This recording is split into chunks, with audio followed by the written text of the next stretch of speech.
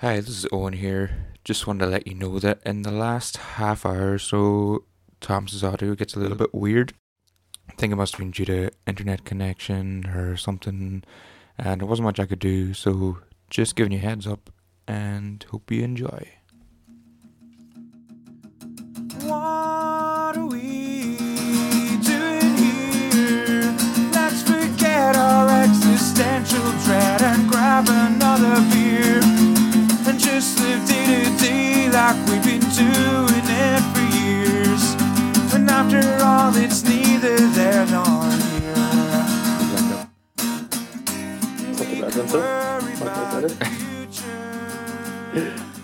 So what's cracking on? Not much. Are we diving in or? Yeah, I suppose we can. Yeah. One thing I was gonna say was I don't know if you want to release know that idea we had to release a few together, Yeah. and if we should record a wee thing now to put at the start of them. Oh yeah, I get what you mean. Like our intro, kind of. Just to be like, oh, these were recorded a while ago, kind of thing. Yeah, we can do that if you want. That makes sense. Rather than then, if they're really up to date, we can be like, these ones are really up to date. Yeah, because I was looking at it. There's kind of there's one, and then there's one that we did there's the drunk cast and the hangover cast. Oh, So yeah. we could put them out as two separate things because one's nearly an hour. Like the hangover cast is 50 minutes anyway. I think so it's pretty much a full one anyway. So you could put out the drunk and the hangover, and then the other one before that. I just put them out together, so we could just record something now, being like, oh, these are recorded. Oh yeah, these were recorded previously or whatever they were a month ago or whatever. Yeah, that makes sense. Then we could even continue on after that with this is a newest one, if we we'll figure it out. Well, no, I'll just if it's just me and you talking, and then I'll edit this part out, and then we'll start this episode properly. Yeah, I get what you mean. Yeah. Okay, so and action. We have the drunk cast and then the hangover cast, and I wonder if there was another one before that. But yeah, the last time we recorded was August, and it's now what October. month is it again? October. October. How does time work? I forget. Mm-hmm. Yeah, so we decided a while ago that we were going to put a load out together, or a few out at the same time. So I think we're going to do that. You're probably hearing those now, or you will be hearing those if you keep listening. Yeah. And this is a continuation from our mid-season break. Yeah, these ones were all ones that we were able to get together and record in person because it was a summer and things were looking up. But now it's October and things are looking shit again. Yeah. So enjoy. So as everyone goes back into lockdown, I guess I hope these will be listening more. Or again, it kind of just started in lockdown and there was 4 people in lockdown. I suppose we kind of took a break because we were partying all summer, and it's back to lockdown. So here you go. I can listen to some nostalgia for that great summer we had. It wasn't too bad in all fairness. That was pretty good. Yeah. It could have been for what was going on. Could have been a lot worse. Yeah. Anyway, good luck. Goodbye. Goodbye. Yeah, that'll do. Yeah, that's fine. Sure, even if it's we can record another one if need to be, but sure, I'm sure it'll be fine anyway. I'll get something musical out of that anyway. No. Just even just alter all the voice bits into different sounding noises and just slap her on. So I suppose now we start the actual. Yeah. So as we were just talking, last time we recorded was August. Lovely August. Yeah. I miss you, August. How I miss a flat curve in August. Somehow October. And I was not able to go home this weekend because Donegal is in level 4 and I'm in enhanced level 3, and we're probably going to be in level 5 in 2 days. So we're back. Lockdown Blues 2, Electric Boogaloo Blues. I was chatting with Paddy last night, and he didn't mean to, but he said everything was in meltdown, and I was like, yeah, actually, that's a better term, not lockdown, meltdown. Back into meltdown. No, I think the country's in lockdown, but the people are in meltdown. Yeah.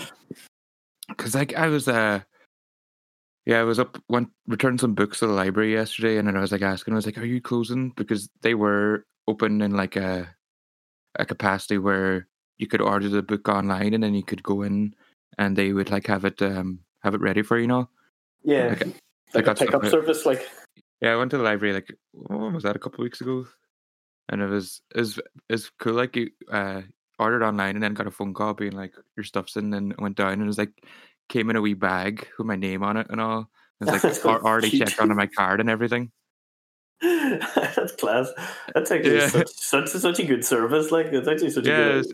Yeah, so like it was already on my card, so I didn't even have to give them out or anything. It was just really like efficient, and I was like, oh, this is pretty sweet. Because like when they called, I was like, oh yeah, I can come down later, so it was all ready for me.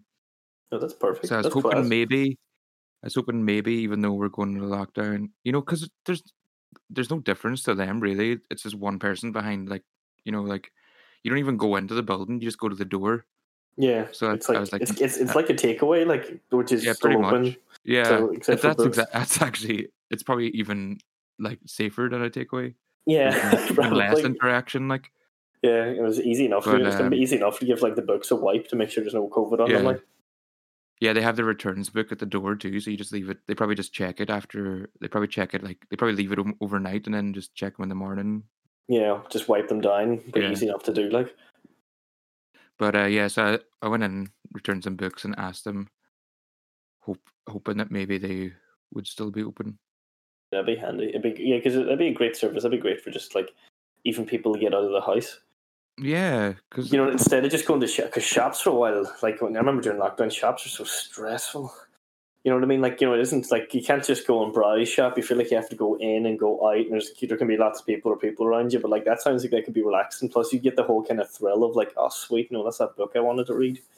Yeah, well, like that's it. Like we kind of need the books to keep us sane. Like there's only so much TV and banana bread that you can like watch and make. Like, yeah. Books are just better for the noggin in general. Yeah, but like it's a good solitary activity that's like rewarding. It's actually the perfect thing for lockdown, really. Yeah. So I found out they were closing. So then I ended up going up to Universal Books and bought 4 books to keep me going. Unreal. But it was like I got American Psycho. I got Farewell to Arms by Hemingway and Breakfast of Champions by Kurt Vonnegut. Oh, and I got Alain de Botton, Consolations of Philosophy.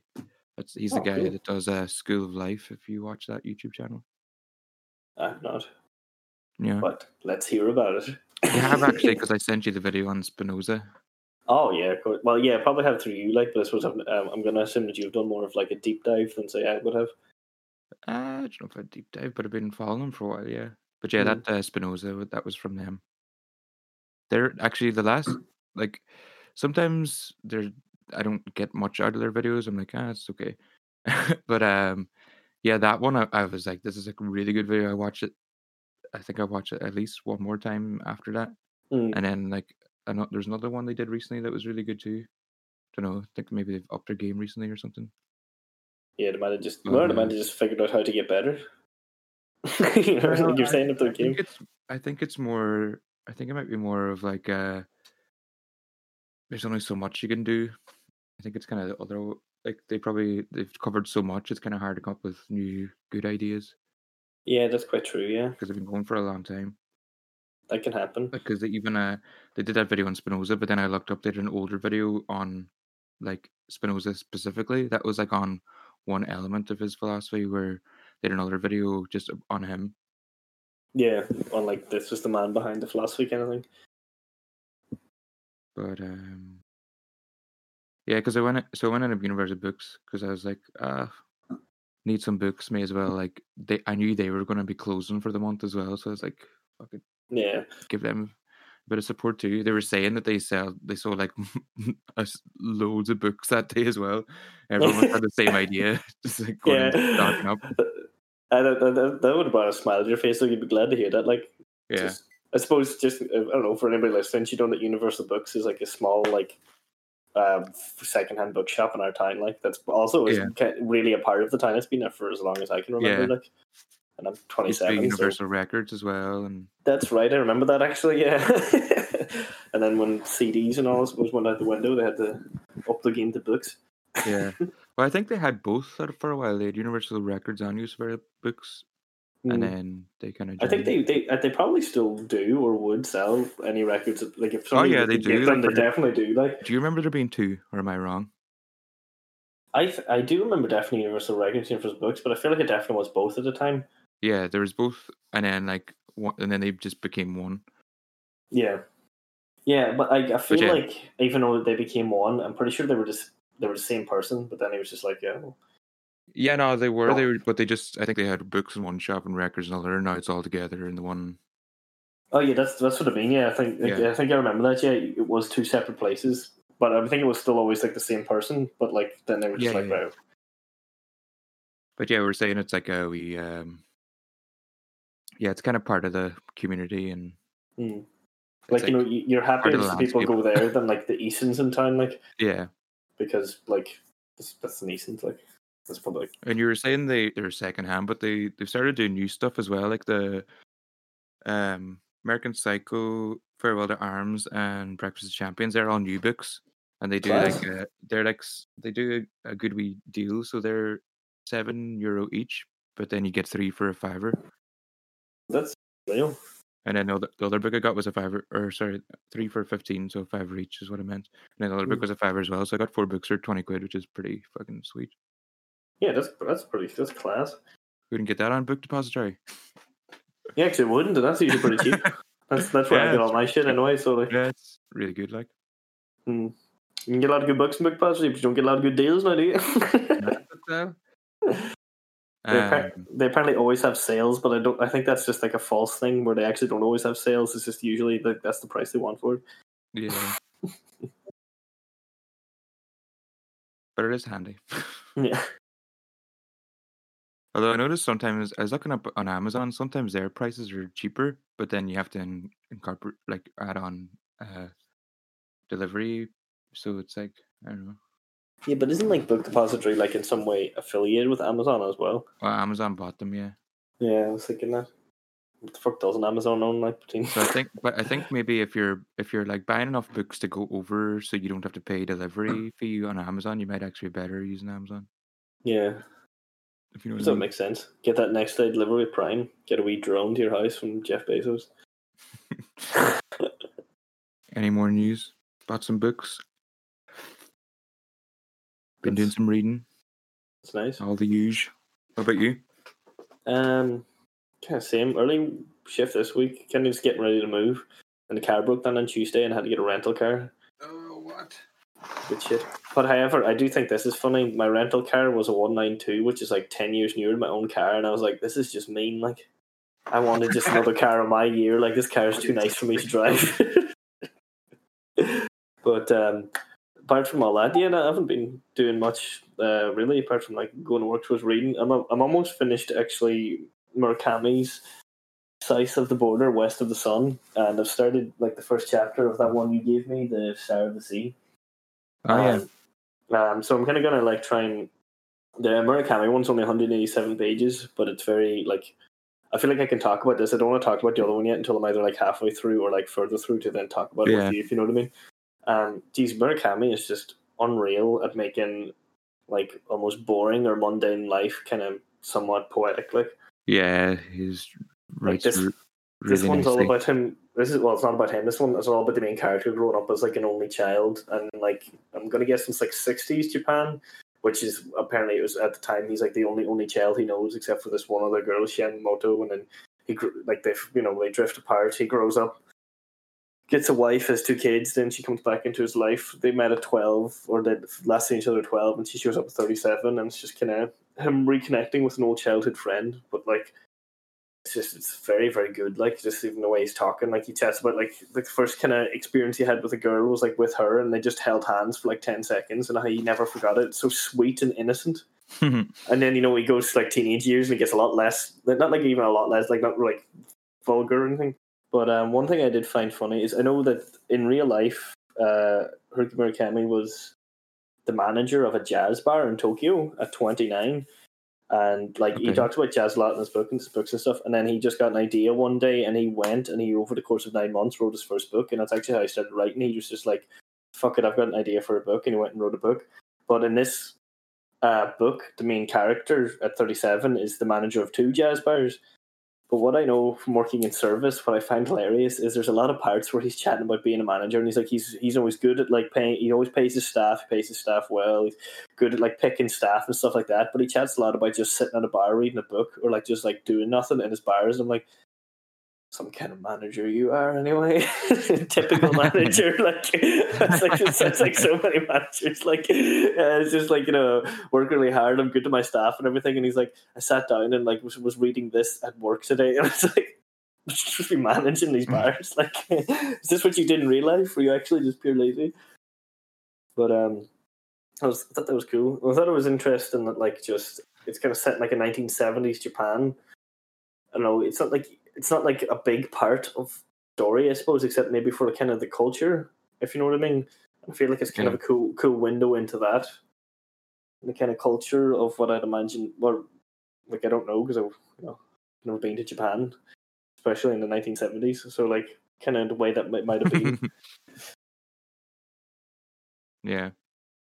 No, that's why I like reading those kind of books where like it's set in the past and you just get this like. It's such a more like direct feeling insight into what it's like than just reading about the facts of what it's like. Yeah, it's like you get a feel for the time. Yeah, like I actually find that's what I find with the Nickel Boys by Colson Whitehead. When I read that, I felt like I could really feel like the South of America in the 60s at like so that like when this is going on, it's like the prime of the civil rights movement, Martin Luther King Jr., but this is also like the South, the kind of like deeper South. So yeah, that may be going on in America, but that's not really going on in this part of America. So you kind of get a good sense of like he can see the main character who's black, like who's really like inspired Martin Luther King Jr., which makes sense. Like look into this guy, but like he doesn't have this in his town. He can't. There is a black community, but they can't exactly go marching. And then sometimes there is like the protests and stuff, kind of. Like that's not really a big part of it. The protest or anything, it was kind of more in the background, but you do get a feel of what it was like. And he's also very good at explaining what it's like in very humid weather and heat or something. You get a whole sense of that, the time, the atmosphere, the climate, everything. Yeah. Well, that's why I like the Star of the Sea as well. It's the same kind of thing. Like, well, like Nickel Boys is Nickel Boys is historical fiction as well. Yeah. You're saying you're getting into that. Well, I have been for a while. Kind of, it just kind of fell into it. I didn't even realize it was a genre. Yeah. Up and I was like, because I was just kind of myself calling it like historical fiction. I was like, oh wait, that is actually what it's called.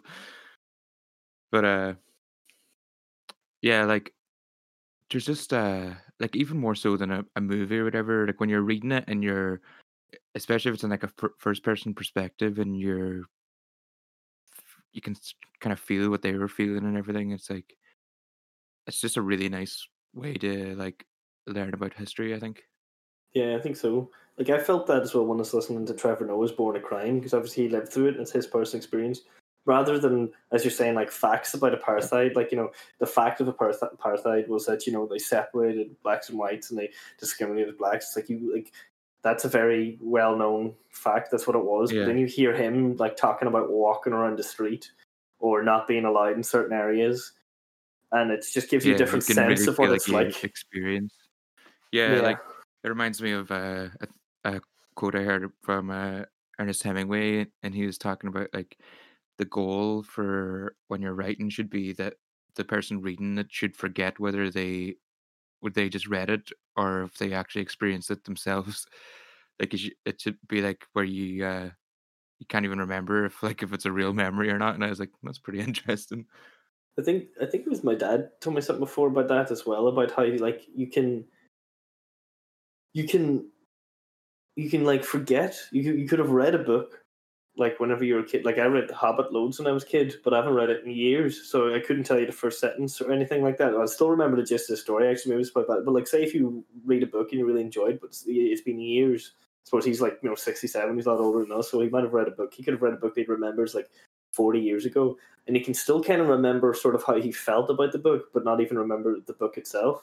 If you get what I mean, there's like Yeah. that. There's like an imprint of like the experience of reading the book that Yeah, would well, have that's left something on him as well. But yeah, that's like I was actually watching a video today on Coco, the Pixar movie, yeah, and he was talking about how there's a scene in it where like or the kid in it plays a wee tune for the grandmother.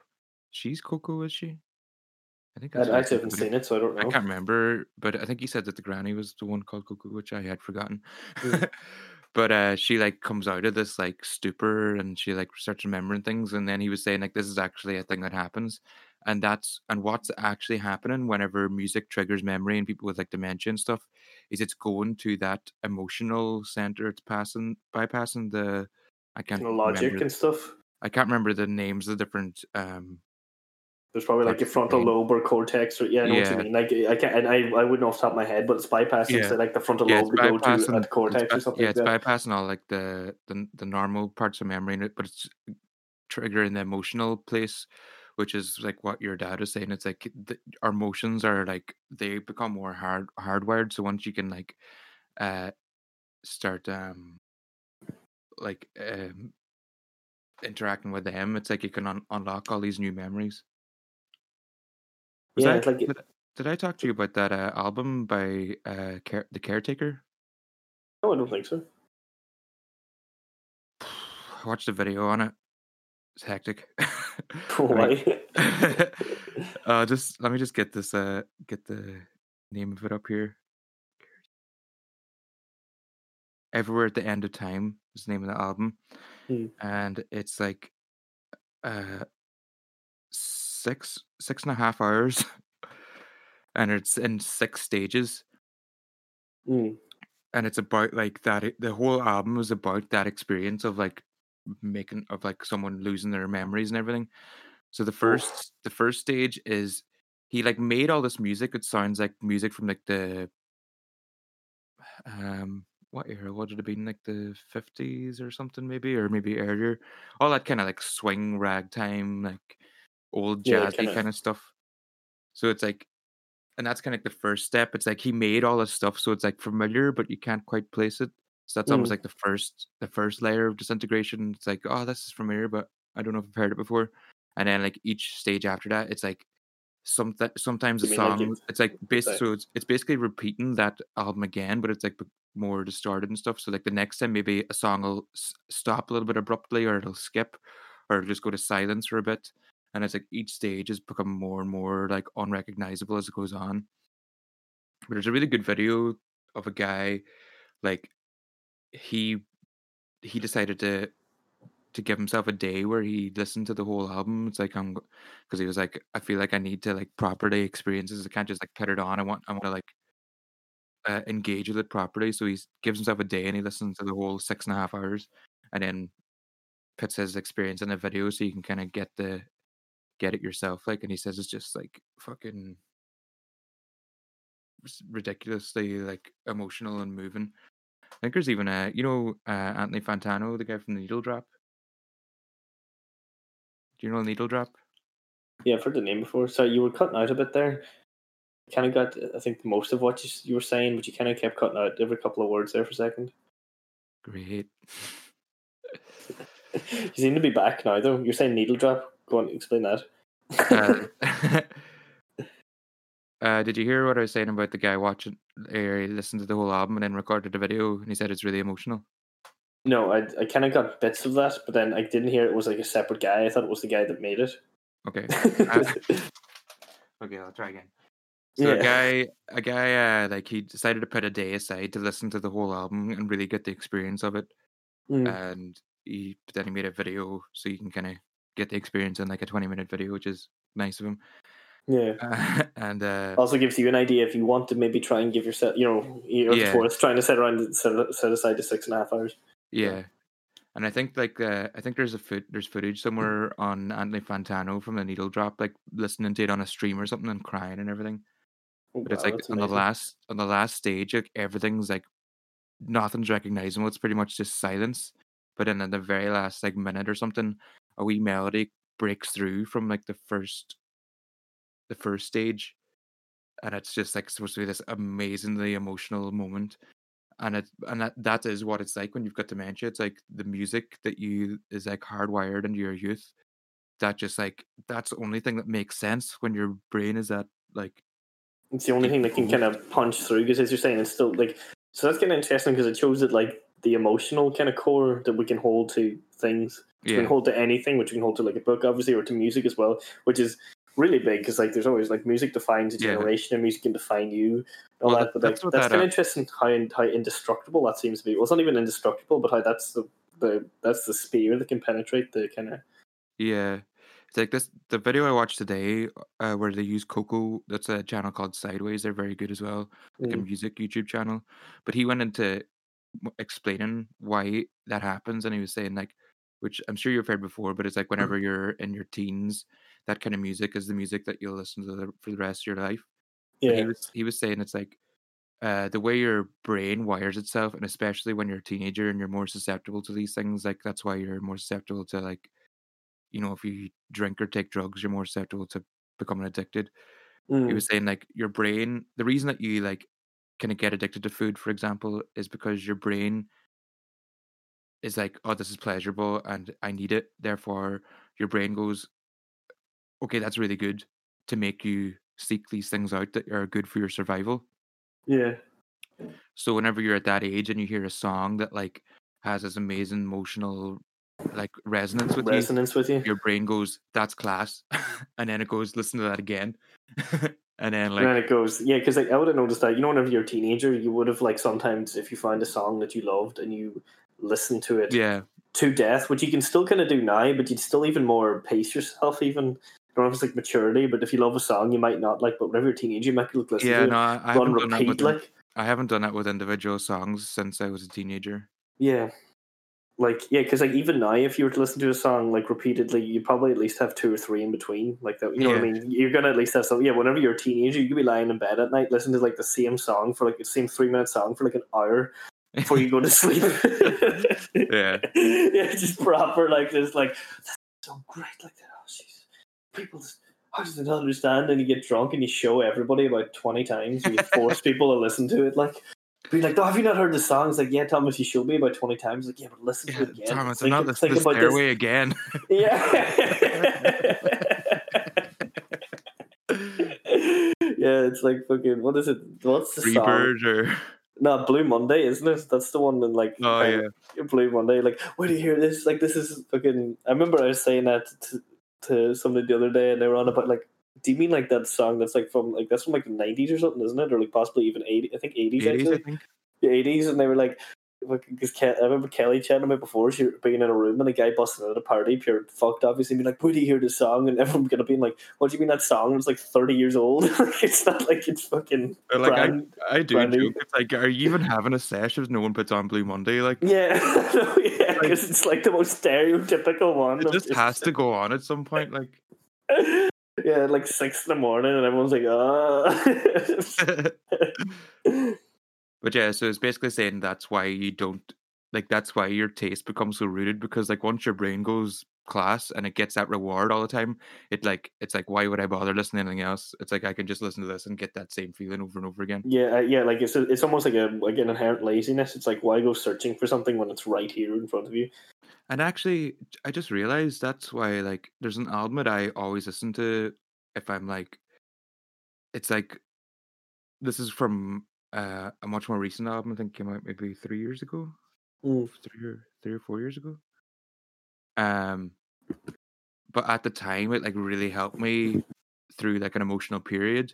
And now, anytime I need like I've every time I'm like I need emotional support, I like put on that album and I get the same thing. And yeah, I just realized in talking to you that that's what's happening. It's because I've made this emotional connection, and my brain is going, okay, that gives you that feeling now whenever you need it, and it's like, oh, That makes sense because, like, I suppose for me, out of a recent album, like out of not in my teenage years, was you actually showed me Elsie by the Horrible Crows when I was in hospital with oh, that's cancer. weird. I listened to that recently. Oh, really? Like that's Well, actually that one I would turn back to because you always told me that, isn't it Brian Fallon said like this is like nighttime music. Yeah. And whenever I like couldn't sleep a lot in the hospital because you'd just show me that album, like, and obviously I love the Gaslight Anthem, I at least listen to that album a lot in hospital. And like when I was completely like alone at like 3 a.m, I couldn't sleep, and that would be like one for me. That'll be like out of recent memory, like, you know what I mean. You have your teenage years one, but out of recent memory, that would probably be it for me. Yeah. Oh, that's nice. Yeah, it was nice. It was perfect nighttime music. I'll tell you that much. Yeah, it is. It's just very like sparse, and he sings kind of quietly and stuff, like Yeah, exactly. It's not. There's no quite like. intimate sounding. Yeah, that's a good way to put it. Intimate's probably the best way to put it. But yeah, that's what that video I watched Sideways it was explaining, that like once it becomes like emotionally associated, then it's like so more ingrained in your memory, and that's exactly what's happening when someone remembers music from their childhood when they have dementia, because it's going to that part of your brain. It still seems to survive even when you have like dementia or whatever. Yeah, Interesting. like that is interesting because I do remember seeing a video before and it was very touching, and it was this old man and they showed him like as you're saying, Yeah, songs from his youth, and he they used started that clip. crying. I think they And it used was that clip, or they used that clip of an old man, but I'd never seen it. Like he really went into like the explanation of it, which I didn't know about before. Interesting. It's very interesting, like how that can get so ingrained in us. Yeah, Like you know, like that's, I guess, as I'm saying, is like that's the unbreakable part, the impenetrable part, or the only thing that can penetrate the what seems to be unbreakable, which is dementia. Like yeah. it's insane. How the hell did we get onto this?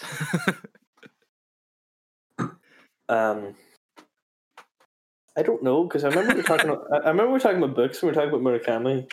Yeah. Oh, And we're then- talking about historical fiction, and That's right, historical fiction. Yeah. then after a series of tangents. Yeah. Yeah, even like historical fiction, that's a pretty big stretch though as well. You know, it's pretty. I'm proud of us for somehow linking those two together. But anyway, Yeah. I think. I was gonna say about historical fiction. Funnily enough, one of the most, I suppose, kind of the most famous like works of historical fiction, or at least one of the most famous of this author, of course, Philip K. Dick. As I actually quite like. Yeah. listening to the Glass Cannon podcast, they have one guy who. Oh yeah, he really likes him. Yeah, he really likes him too, which of course I liked. But they called it dick pics, and I was like, I can't believe I never fucking thought of that. That's right. It becomes like he keeps bringing him up or something, and they're on about doing a particular segment. Yeah, whenever they have a segment, he brings it up. He has his dick pics. But I was going to say, The Man in High Castle is historical fiction because that's about the Axis winning the war. I had to think there who were the Allies and who were the Axis. That's sort of like. I suppose. No, it actually is classified, but just kind of like. But I always thought like it's not really historical fiction. It's not. It's more alternate reality, but like it was alternative history is what I would call it. Maybe, but at least I know it was originally billed as like science fiction and historical fiction, which was like that's kind of what was possibly one of the reasons maybe why it got popular at the time. Yeah, I suppose. Yeah, it is kind of both of them together, which makes it not historical fiction. But I don't know. Yeah, it's kind of weird. Yeah, I'd call it alternative history, but I suppose alternative history is those two things combined, isn't it? Yeah, kind of. But that's what I mean. That's what I'm saying. Is like I don't think it or it could have been like, but it wasn't like marketed as alternative history at the time. Yeah. It was marketed as historical fiction, which I kind of like the idea of someone picking it up, being like, "Oh," and then wait a minute, right? What's this pure fucking mad story? This is going to be a good segue for me to go to the toilet again. I've drank too much wine tonight. Oh my god. I better go too. Yeah. Race. Hello? Hello, dear! Actually, fucking startled me a wee bit. I didn't think you were there for a second. Damn. That reminds me of something I've been watching recently, actually. Oh, what have you been watching? Well, it's just a YouTube channel, but he's been doing a series on the Good Will Hunting, and he's a counselor, so he's been like analyzing all the therapy scenes from Good Will Hunting one at a time. Class. Can I, before you go on, can I Yeah. say one funny thing about Good Will Hunting to do with me? I'll allow it. I have tried to finish that movie 5 times. I've actually, honest to God, sat down to watch it 5 times, and every single time something has happened that has caused me to stop watching it. How I've far have never, you gotten? I've gotten about like 3/4 in before, but like I know the most part of that movie because I've seen think it this is almost 5 times. But just like there was like twice was in the Grove, and about like one day, like both days, like fucking 5 or 6 people showed up at the one time. You know, you can't continue watching. Yeah. And there was another time something else happened. Another time something else. I was like, God damn it, I need to finish that movie someday. But I know like the first 3/4 like really well. I feel like this has been before for some reason. Oh really? Well, I probably have told you it before. I don't know if I've said it on the podcast before. Well, I think I feel like we were talking about like whenever you don't finish a movie and then it's so hard to go back to. That's true. That's probably it. Yeah, but like I always made a point because I really every time I've watched any part of Good Will Hunting, I've really enjoyed it. It's very good, yeah. And just the fact as well, I always love whenever you watch movies because that was like Ben Affleck and Matt Damon's like first one, wasn't it? And they kind of like did it themselves. Yeah, I think so. That's where they started. Kind of, and now they're massive. Yeah, massive. Yeah, it is actually mad how big they are now when you look back. Damon was not. Did you? But yeah, it's cool. Sorry, you go on ahead. Sorry. Really, oh yeah, I was just gonna say about the series. It's really cool. It's like you realize it's like I thought it was really good anyway, and then like seeing how it's like how good it actually is. It's like wow. It's kind of like Very whenever you kind of get like almost like a technical aspect to it, like yeah. if you know, like it's always cool because I know what was it you were saying? Oh yeah, it was like you saying recently to me off air. Mhm. I believe as we say in the biz, Off mic? that you off mic, that you were chatting about how you were like looking up. You sent me that guy Jerry Jenkins, the the writing techniques, and how there's some that you'd been using Oh, anyway. yeah. And you were like, "Oh, this is nice to know that like it's a good thing to do," which is nice. Which you can naturally learn how to do something that's been done before, and then you find out that like, oh, this is the way like professionals or people do it. Yeah. Well, it was like I watched the one on who's talking about how to like write short stories, and it's like stuff he was saying about like oh it's good to you should really like try and there's no point in going for a novel or whatever. It's like learn short stories first. I know Grant Morrison. He's a very very big comic book writer, and he was like he's massive. He's like an industry legend now. But he started off would have been in like British comics because he's Scottish, and would have been like 2000 AD and other stuff. And there's a thing that used to be in British comics and still like I think it's still a term in the comic industry called a future shock. And a future shock is a 4-page story at max, and that story has to be complete in 4 comic book pages. Like that's it. Yeah, I remember like I remember seeing those in comics. It's like just a wee like really quick kind of thing in the middle of a comic. Yeah, and he was saying that that's how he learned how to write because he was like, how do you? Because it's like you're putting yourself in something restrictive, but then how do you write a good story in that? And that's how, like, that's what I mean. He's one of like the industry legends that he figured out how to write. He figured out how to write a story in 4 pages. So he was like, then also from that, you figure out how to tell everything in one panel or half a page or a page. And then he's like, then you just figure out how to tell a longer form story because of that. But there's an awful lot of full novels that started off as like shorter stories, and they get made into it, or even like movies or TV shows that are based on books that they've had to like obviously, fatten them up. Yeah, well, like Arrival was a short story. Was it? Oh, that's right. It was written by the. That's right. It says it at the end, isn't it? I can't remember the name of the guy now. I can't remember either. I think I ordered that book from the library though, but now I have to wait a month. I remember as well because The Secret Life of Walter Mitty is a short story, and I watched that movie and I read the short story, and the short story is very short as far as I remember, like only like 10 pages. That's one of those movies that I thought was a real like. Still think that movie's a pure like hidden gem. Ben Stiller movie. It's just I don't know. I found it wild. Yeah, I watched it recently. Actually, it's pretty good. And then I watched watched it recently. Or like Stories of Old. He did a video on it about like maladaptive daydreaming, which is basically what that's about. It's like, have you heard that term, maladaptive daydreaming? I haven't, but I'm going to guess it's essentially just where you daydream yourself in like another life, sort of, is it, or like It's to just deal kinda with your life, sort of, or it's like kind of yeah, it's almost like chronic daydreaming, where it's like you instead of like doing anything, you end up like disappearing into a fantasy world, and it can become like quite destructive and all. But I think I brought up that that. was definitely me in school. Like I used to sit there and just Yeah, have a continuing daydream for like most of the day. Like but yeah, I think I brought up that channel before, like Stories of Old, because he's very good at like combining those kind of things, like that's a psychological term or like philosophy, but then like related back to to like um something like a book or a movie, like media that it's yeah, been kind of explored or used in. yeah. I think actually last time I brought up the videos he did on Stoicism. He did like two videos on Stoicism. One was in uh, Shawshank Redemption, and another one was on Gladiator. I always find it funny in the Shawshank Redemption as to I only know this because I actually haven't read it. My brother has. Do you know why Red, the character, is called Red in the movie and in the book? Rectal bleeding. He's a ginger Irishman. that's not rectal bleeding at all. Not the rectal bleeding then. No, close, very close, very close, almost there. Like you were one off. It was one or the other. Like Yeah, like I'm sure it was like a coin toss for you. You're like, nah, it couldn't be a ginger Irishman. It must be rectal bleeding. oh dear. This is when all the listeners dropped off. Yeah, and this them- was the last one. I'm just- This is when both our listeners stopped. Yeah, what when me and you stopped.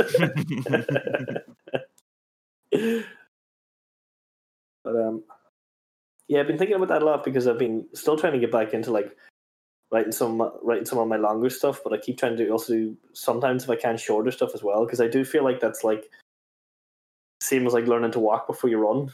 Yeah, It really is like that's why I brought that up, because he talks about in the short story video. It's like saying that you should do that. It's like because basically, I had an idea for a novel, but I was like, I need to learn to like do the the smaller version first.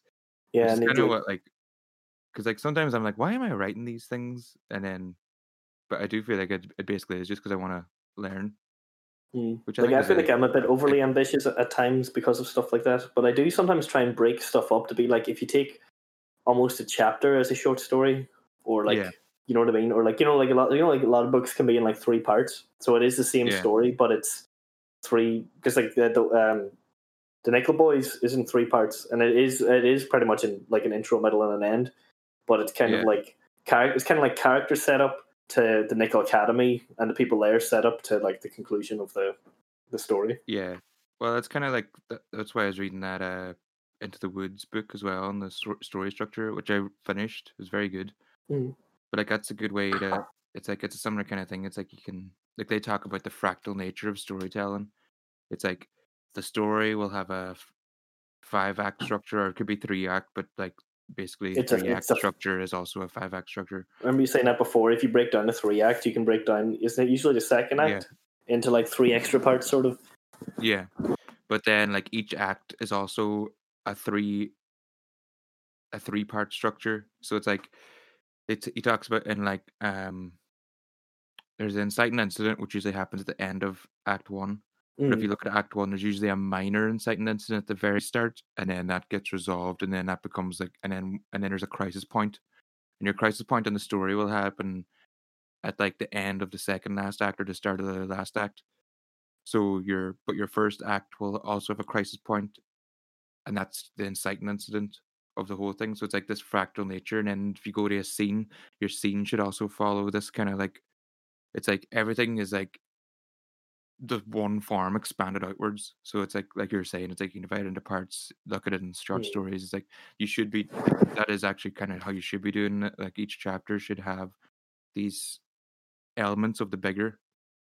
Yeah, and like if you look deep enough, probably all stories will, in some way, shape, or form, follow either that structure or a variation of that structure to a very Yeah. similar or some And kind the of thing is, you extent. don't have to think about it too much. You're saying like it's like I did use it to structure that short story I was working on, and Mm. it really helped like clarify some things. But like also Well, you can't like it's intuitive. Like the reason it's so ubiquitous is not because everyone is like let's follow this structure. It's because it just is the satisfying way to tell a story. yeah, It's like like it's fractal. It's also a mirror image usually, where like you have the rising action to the midpoint and then it de-escalates. But there's also mm, like the thing that happens in the first like quarter will happen in the third quarter. Like there's a like it's just the way that. And you're saying too, like it might not happen the first draft, but then as you're tweaking with it, you'll usually end up just making it more like that structure because you realize as you're editing that this is how it becomes more satisfying. because you always fix it in the edit. That's where you read. That's if you read like I think if you read it like any writing thing, that's what they always usually say is like get your first draft down, but you'll Yeah, fix any problems with your first draft. And in like I can't remember what some like famous writer just said, fix it with the rewrite. That was a simple. That was yeah, simple. Like his simple like motto was fix it in a rewrite. But for the first draft, it was just get it down, get it on the paper. Because I remember even yeah. like It's like even Neil Gaiman Hemingway saying was that he like was. Oh, sorry. Hemingway too is like you write it and then you rewrite it and then you might even rewrite it again and then you edit it a couple of times. Yeah. Like he is very uh he was like all about, but that's his whole thing. It's like and you put it really nicely. It's like paring down, not spreading out. Mm, It's like it's all about, which is what I've been enjoying too. Because like I finished that story I was writing mm. and like did the first pass of the edit anyway. But it's like it's really satisfying to be like to chip away all the extra stuff that you included the first time round and just get it like really like tight. It's like oh Yeah, yeah, that like feels good. even that guy we were listening to, that guy Jerry Jenkins. If anybody's listening, you should look up some of the stuff if you're interested in writing. Owen just showed me a video on dialogue, and that was really interesting. But Yeah, it he was was that video was really helpful. It was yeah, very like I really good. listened to it on the whole drive home, and I was like, "This is pure enthralled." But I was saying, well, one, he had a great voice for narration, I Yeah, thought as well, which just helped. But like, as he was saying about like just like he was kind of saying like because I can't remember the example off the top of my head, but he was given an example of like uh, I'll see if I can come up with one. It was like he said to them that they should go there, and then he would say something like he said, "Go there." You know, it's like the same thing being said with yeah. less words. How Or it's like like yeah, it's like you separate the action from the dialogue. So it's like um or yeah, he did the thing something like I'm beat. He said flopping down on the couch. yeah, oh, Where that you was can't about just flopping down on the couch. Yeah, that was or you about can like just say expression, wasn't or it? yeah, or you can just say he flopped down the couch. I'm beat. You don't even have to say he said. It's like you can leave that out if you have the action that he did and then the words. It's like Yeah, and you don't. It's not him explaining. I'm so tired. It's yeah, it's not like which is like because what is it he said as well, which is very much so he was like have respect for your reader. It was like yeah, have like have enough confidence that the person read like you don't have to spell it out for them. You yeah. can That's something I've been conscious of, but it's like I don't know.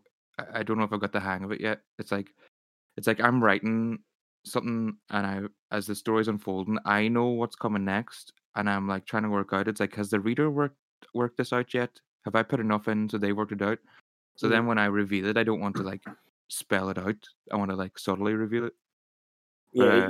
It's like was it the thing if a person's reading it they should already know themselves without actually knowing. It's something like that. They should like whenever a reveal of like anything like a twist or something happens, it shouldn't. There's a fine line between it should be surprising but expected at the same time it should be without it should be it, inevitable but not obvious. yeah, that's it. That's a far better way of putting it. Um, but yeah, because I think he mentioned stuff like that, So which was yeah, like brilliant. it's like but by the time you get to the end, everything that's like been mentioned should like logically conclude in some way, but you also don't Yeah, want it to be like really predictable. yeah. You don't want it to just be So it's a fine line. for yeah, yeah, exactly. It is that fine line, and that's probably where like a lot of like the main skill comes in Yeah. that kind of a sense. But I was going to say, because I always remember that, like, Neil Gaiman said that when I went to see him at the National Literature Festival, and he was like, I still don't even consider myself the best writer. I just consider myself as a very good editor. And he Yeah. was like, he was saying it like he would consider himself that, like, he was talking very much about that, of how like the first draft of, like, you know, you get it down and you get it down. You just get down everything in your head, every possible. Yeah. Like there's probably a lot of shit in there, but the thing is like you can always take that out. You Yeah. just need, but if you don't ever put it down, then it might not ever appear. So you could end up missing the good stuff. Yeah. Mm. Yeah, definitely. I am looking forward to when I move to my new place. I've got like a whole idea in my head of how I'm actually going to be able to form a routine more. Very nice.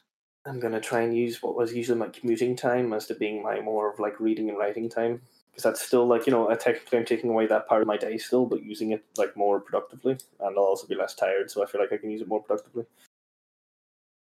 Nice one. Hopefully. Yeah. That, you probably should just edit that out. Just thinking. That's just me chatting to my friend. That's just me on, that's not me on a podcast. Huh? That's like, you should edit all that out. That's me chatting to my friend. That's not me fucking chatting on a podcast. It's like, no one cares. That's all right. I was going to ask you what the crack is with like with the moving and everything. Well, yeah, I should be moving this time next week, really. I just need to find somebody for my gaff here. But had a viewing. Hopefully that'll go well. I've got Finian and Cormac on the job too, so hopefully in a week it'll all be set. Sweet. I've got the place and everything, so I'm all set up on that. It's just trying to get rid of this place in Galway. Oh, is that what you're on about with the viewing? Is someone coming to view the gaff you're currently in? Yeah. Oh, did you take it the other You were way? saying it. Yeah, I thought no. you were still. So you've got a place started. Okay, that's pretty. Yeah, I've got a place sorted. Yeah, it's a wee granny flat at like the back of somebody's house, like a converted garage, but it's nice. It's cozy. It's got a back boiler and a fire, and it's my own place. All bills included. That's heating, electricity, bins, and internet for 800 quid a month, which isn't actually that bad for everything I'm getting. It's actually a really, really nice place. That's not so bad. You're looking forward to moving. Yeah, I'm just really kind of extra. I was chatting to Kelly about this. I'm trying to use this. I think I've got a 6-month contract there, but I'll probably be like going to like a year with my contract at work. I'm going to try and use that space as like a place of like personal growth. Mm. You know what I mean? Try and use it as a place to like read and to write. And I'll actually be able, I was thinking about it, I'll be able to actually take down my keyboard there and actually have the space, because it's my own space. Kind of put that up too and try and get back into playing a bit of music and stuff again. You know, like that's what I mean about like try and really. My plan is to use that time so effectively. Yeah. You know, for myself, and also teach myself how to play Dungeons and Dragons while playing by myself, because I'm that cool. There's actually a website that you can. I don't know, maybe you find this. It's like you can do a wee like basically trial run. If that makes sense, it's like you just go on it's like a story, and you just play it as if the website is your DM, and you like make decisions.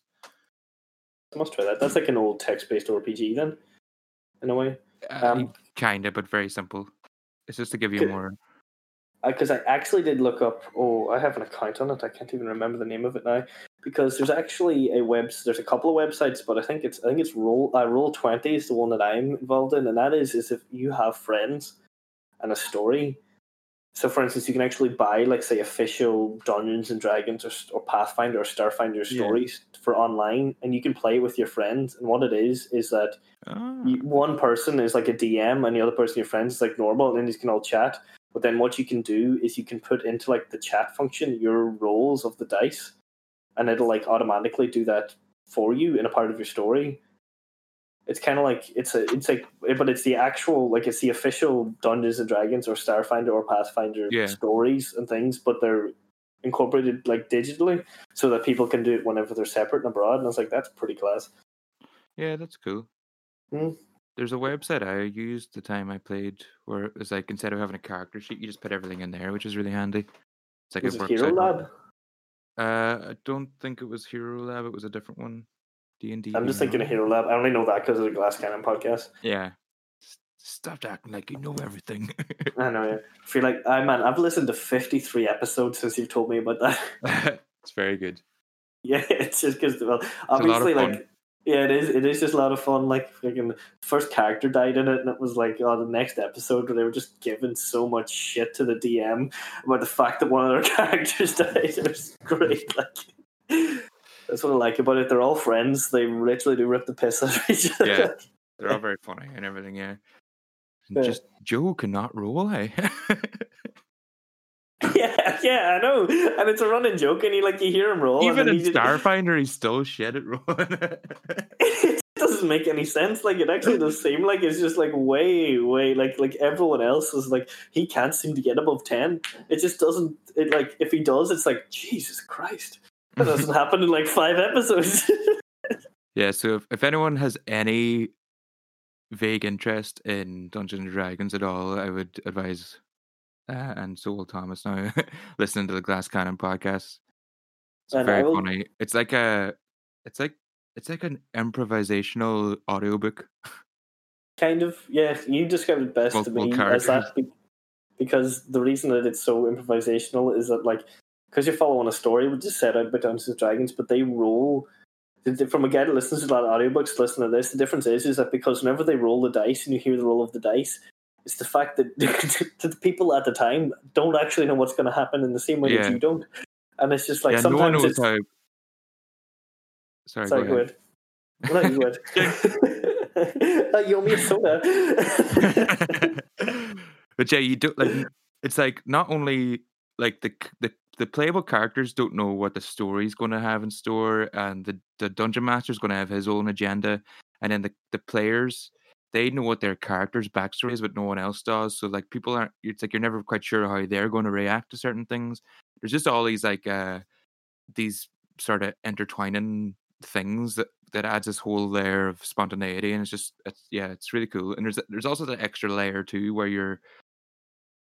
you're getting like the meta as well as, like, if you know what I mean. It's like sometimes you get the character reaction, then you get like the reaction of the people playing the character and how they feel, and it's like it's really cool.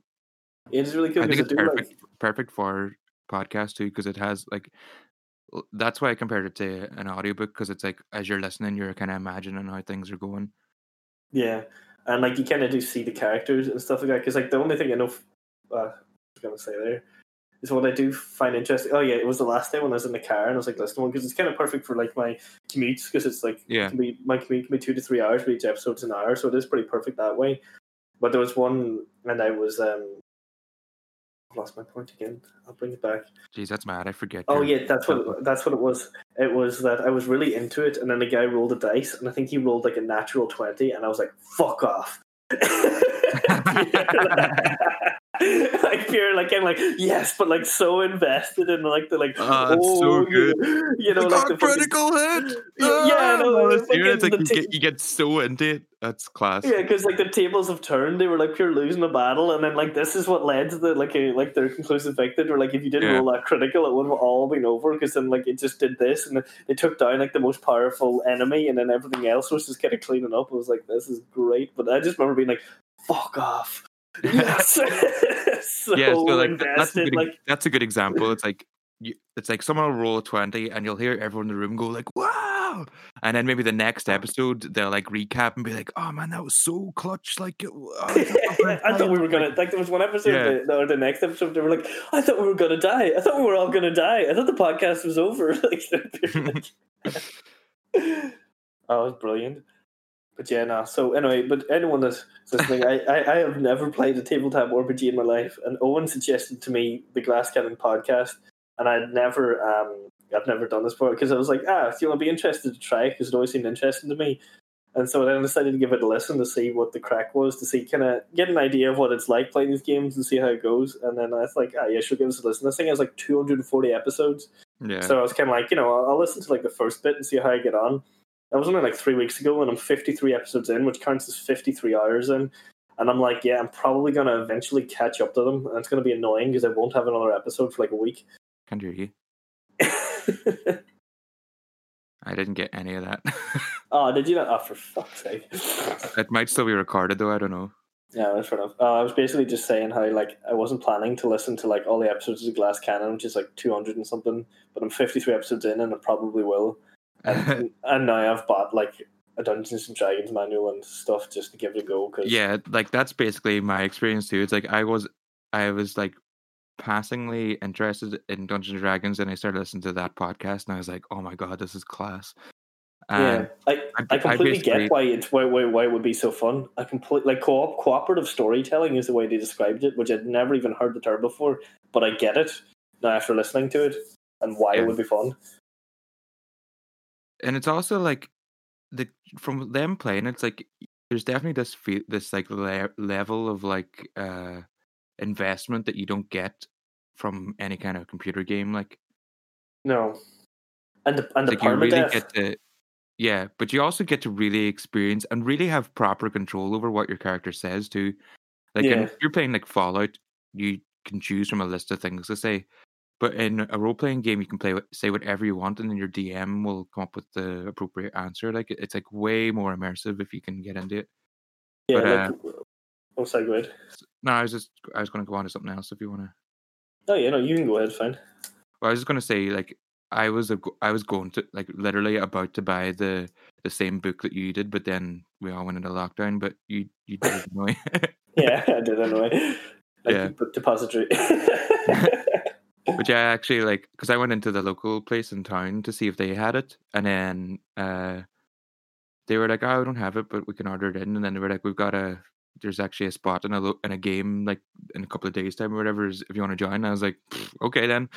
So I actually went up playing like a once-off game for a few hours.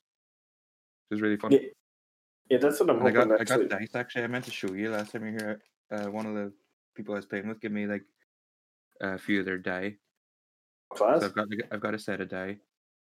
Yeah, I actually do too, because that's what comes in a starter set, which is kind of handy. Which I'm actually hoping to try and DM a night to night for the first time ever, even though we're going to play the game. I don't know how that'll go. So it's going to be 3 of us sharing one set of die. Yeah, well, you can do it too. You know, yeah, that's grand. I was gonna say like the way they do it, like with on Dan Harmon, it's just the DM that does all the roles, but they're doing it on a live show, so it's gonna.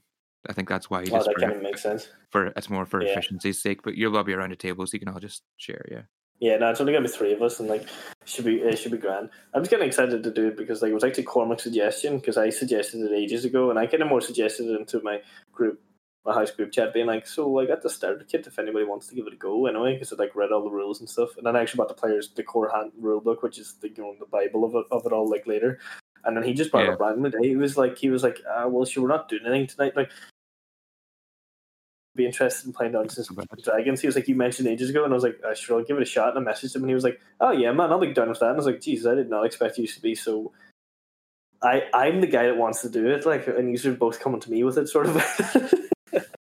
Yeah, I'm happy out. Not so bad. But one thing I was going to say, what I liked in the Glasskin podcast, which I found funny, what they were doing. Geez, I'm probably going to chat about these guys too much now. And this one was they have a good line. Because they're all very experienced players, they know the difference between what they know and what their player knows. Yeah. Which is so interesting, because I never even thought about that aspect before, because sometimes something will happen. Like recently there was one of the episodes, one of their characters became deaf during her turn, but then like one of the other guys was like, oh, she's deaf now, but then they were like, oh, but my character doesn't know that, because how would they know that? Because it just happened to her. He's not going to know, because like every round only lasts like 6 seconds. And there's he's also, not going to. Oh, sorry, go ahead. There's also like the layer of like say if you think a character's lying and you go and you do sense motive, and then you roll a 1, then like your character thinks they're telling the truth, but you know that you made a bad roll, so they might still be lying. There's that layer as well. Yeah, so it's like your character has to not be suspicious of them, even though you are. Yeah. So you have to that's where like kind of the role playing comes in, I suppose. But it was you showed me that video, and it was interesting. I could understand entirely why, if you were trying to write, why Dungeons and Dragons or some kind of tabletop role playing game could make you better at character development. Yeah. Because if you really do give it a shot and do try, you are trying to be that character in a situation, and you have to react to situations and be that character.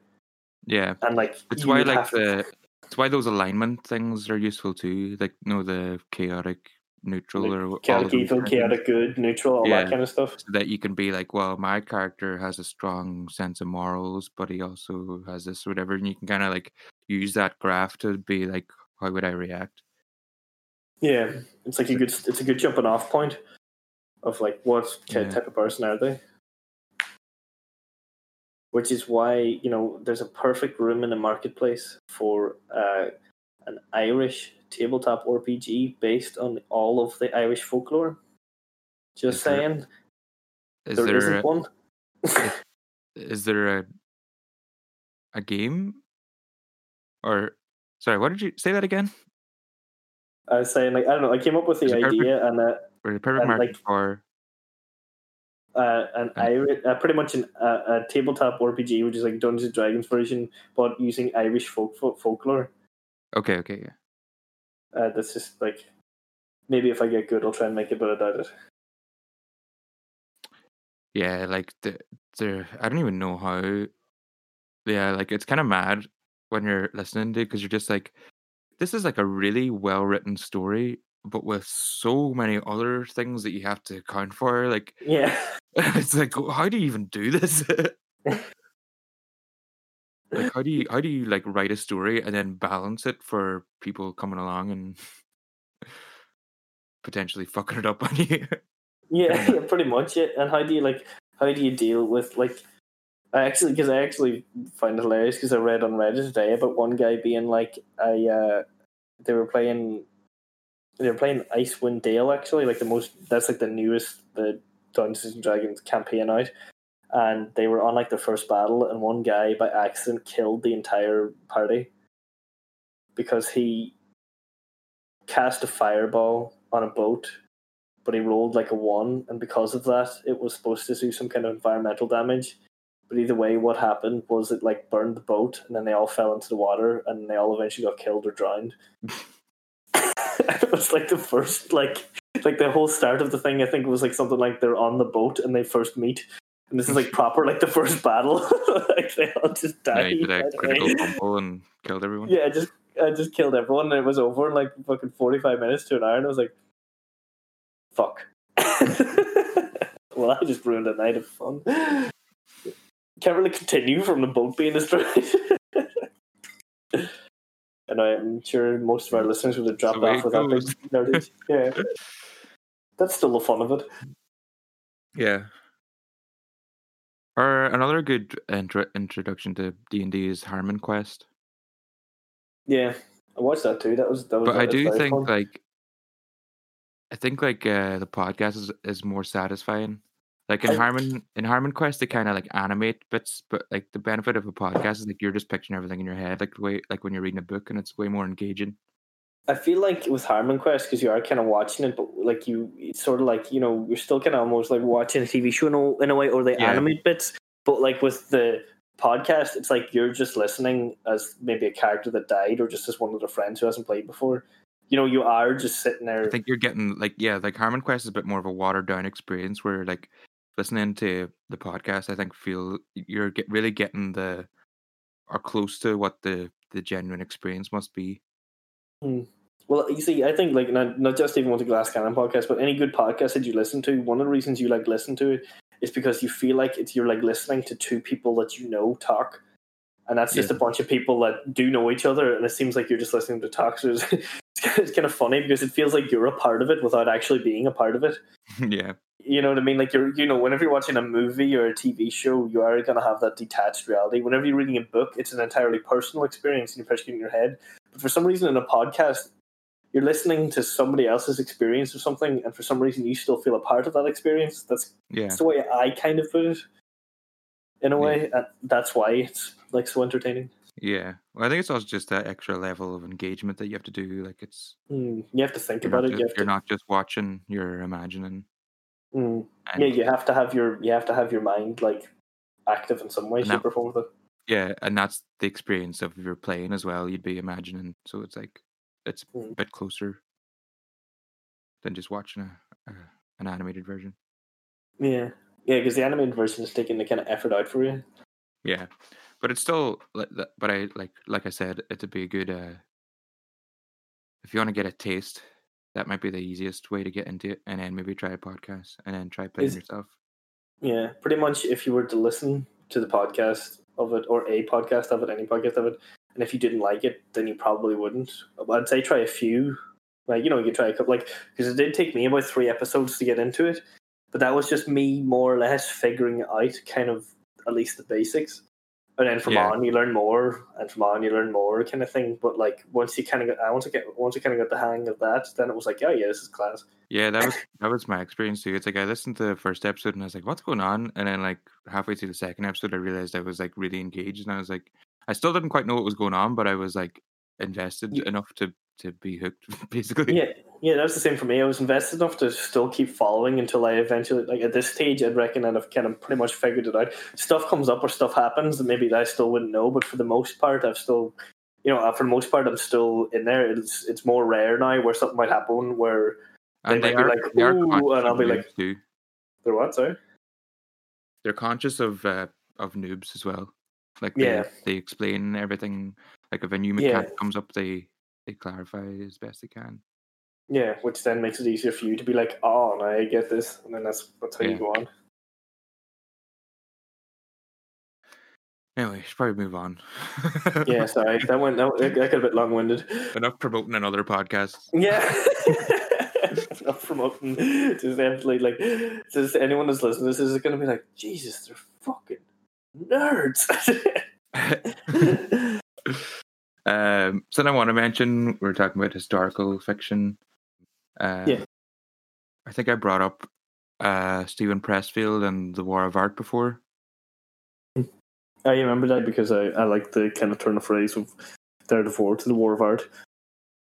Yeah, so basically I read that book, but then I also I ended up reading a book he mentioned in that book, his first novel called The Legend of Bagger Vance, which is like his take on the Bhagavad Gita. It's like a philosophical and spiritual thing told via a game of golf. But yeah, it's really, really good. It's like it is kind of historical fiction, I suppose. It's like set when it's I don't know, it's kind of weird. It's like it came out in 95, I think. So it's like a guy telling a story then, but he's telling a story from his youth in like the 20s. So but yeah, it's very good. I think as I was like, when I heard about it, I was like, that sounds like a good book for my dad. He's into golf, and I was like, I'll get a bit of philosophy and spirituality into him slyly as well. Yeah, try and sneak that in there.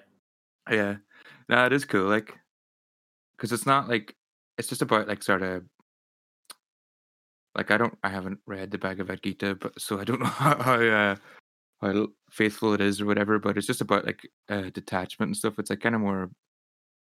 It's like stuff to do with like your ego, like in the War of Art. One of the things you talk about is like releasing yourself, and it's like actually that was something that's in it almost exactly.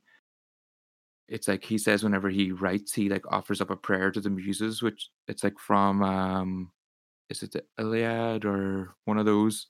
Yeah. There's a prayer to the muse, and it's like he says he does that before he writes. He like sits down and recites this prayer to the muses, and what that is, it's like releasing what you're going to work on, so you're not like invested too much.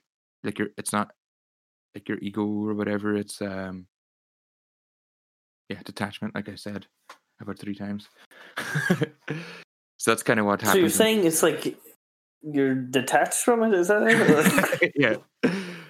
But that's kind of like what enlightenment and all that is. So that's kind of where that spirituality thing comes in. It's like in the game, it's like the player keeps getting choked up when he's playing, and then it's like, oh, if you just detach, and it's like offer it up. And I was like, it's interesting. Yeah, it's fun book. I enjoyed it. It sounds interesting. It sounds like kind of like stepping in like a way I would say, like say when if you were having like your life or your problems or you're stressed, like kind of stepping yourself away from your problems, or that whole thing of like imagining yourself from like a view of a satellite or from like the view of Earth from Mars, because you're detaching yourself away from your problems or your difficulties, that makes them smaller, so that makes them easier to handle. Yeah, it And is then like that in a way, yeah. in a way, in a very But this is more like it's like if you view what you're doing, like they were talking about in the game, but he's talking in the War of Art, he talks about as your work. It's like an offering, so it kind of helps you remember that it's not all about you. It's like it's a contribution.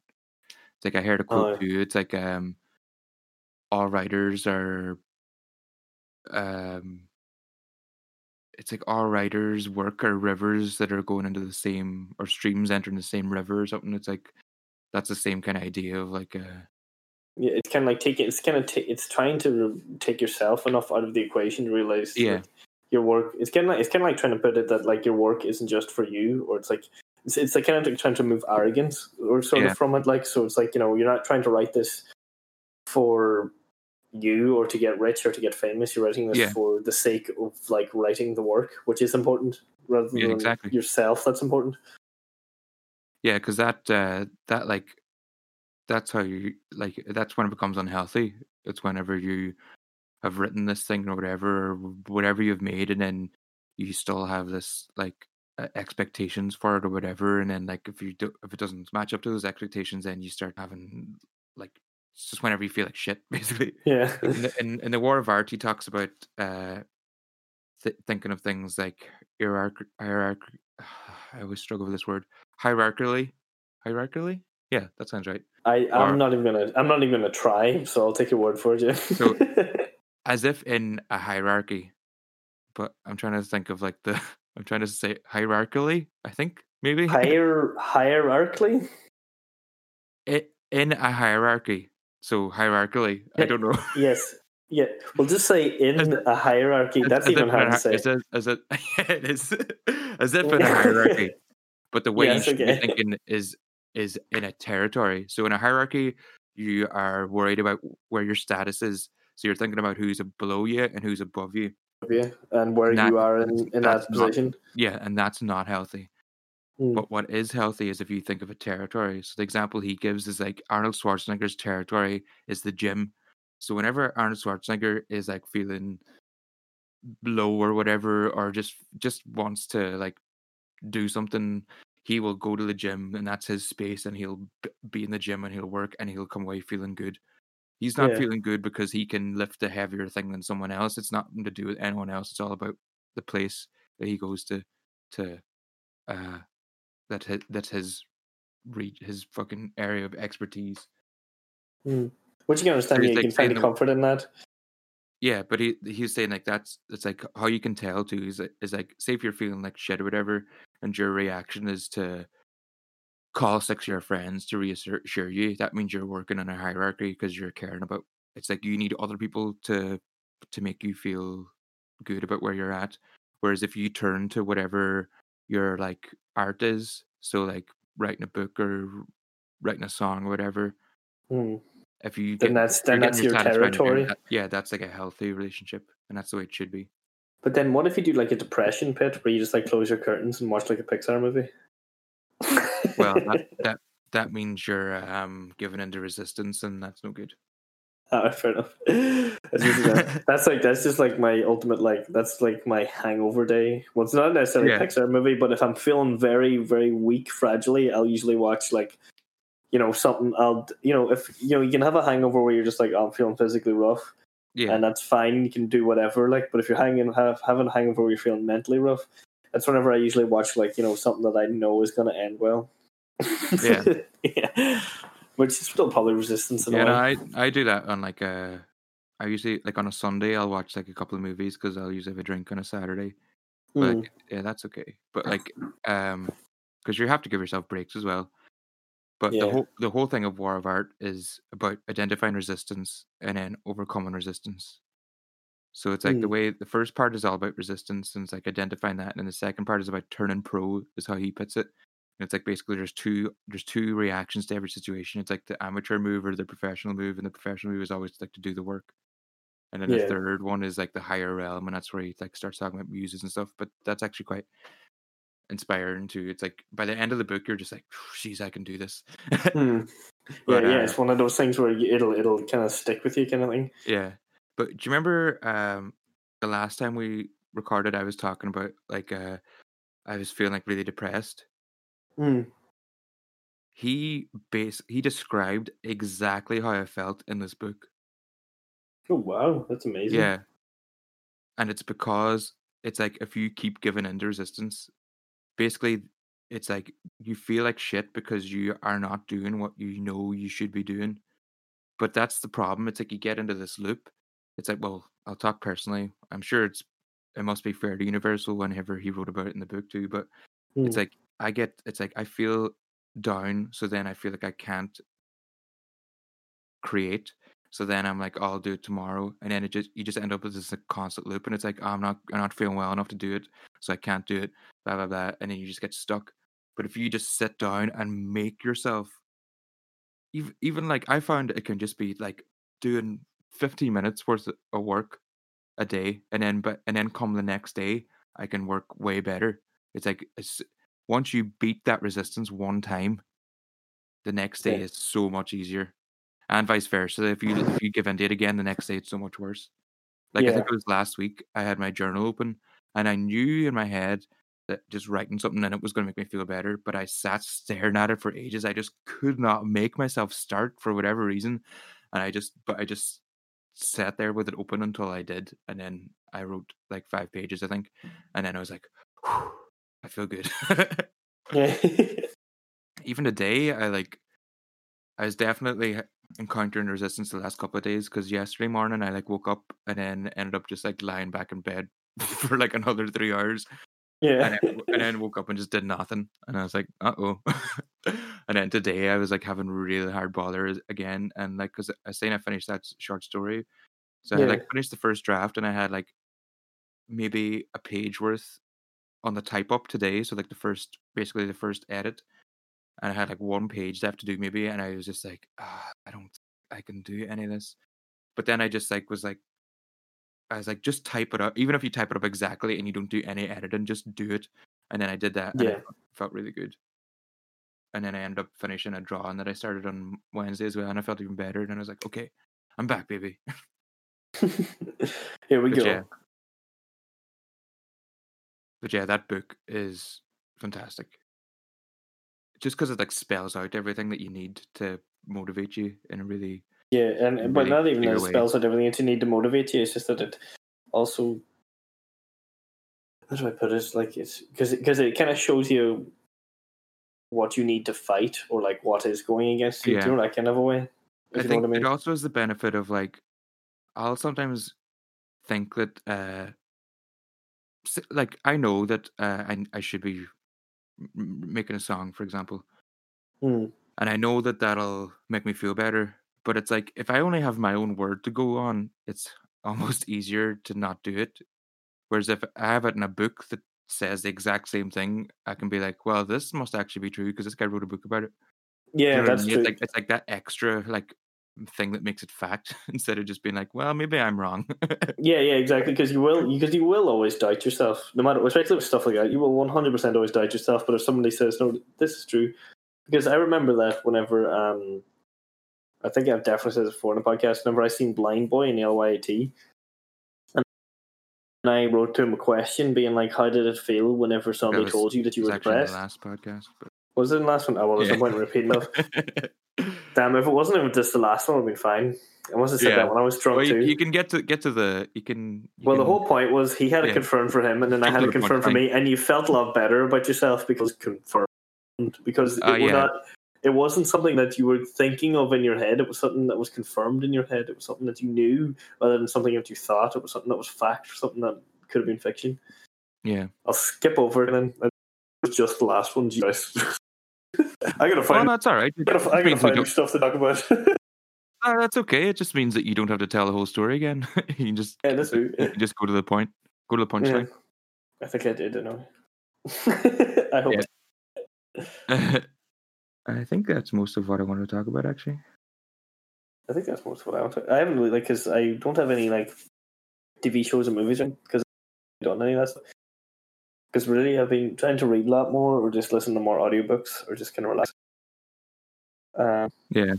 I'm trying to, like, stressful week, but I've been better and my stress better. Actually, on the podcast, I'll say I started counselling again this week, last Tuesday. Oh. Yeah, that'll be a big. That was something we were talking about in the last episode, I think. Yeah, I think I was thinking of where mental health wise, and yeah, I decided to finally take the dive, and I did my first counselling session last Tuesday at like 7:00. That was something I wanted to actually ask you about. Is how you like got into all of that, because I think that's something that could be worth people knowing. It's like, because last episode you were talking about being on antidepressants, I think. Yeah. So just like how do you, if someone's listening and they think that they might need that, what should they do? Just go to the doctor, or the first thing you can do is just go to your GP. Now, GP can prescribe you antidepressants, but what a lot of GPs can also do is they, like, a lot of GPs, or if you've found to be a good GP, which I'd say you probably will in Ireland, is they will probably counsellors recommend to you. Ireland, for the waiting list, you're going to be with a waiting list for 3 months if you go to a free service. But at the same time, we're still very lucky to have a free service. That's just the only reason you're going to be waiting 3 months is because they're busy, unfortunately.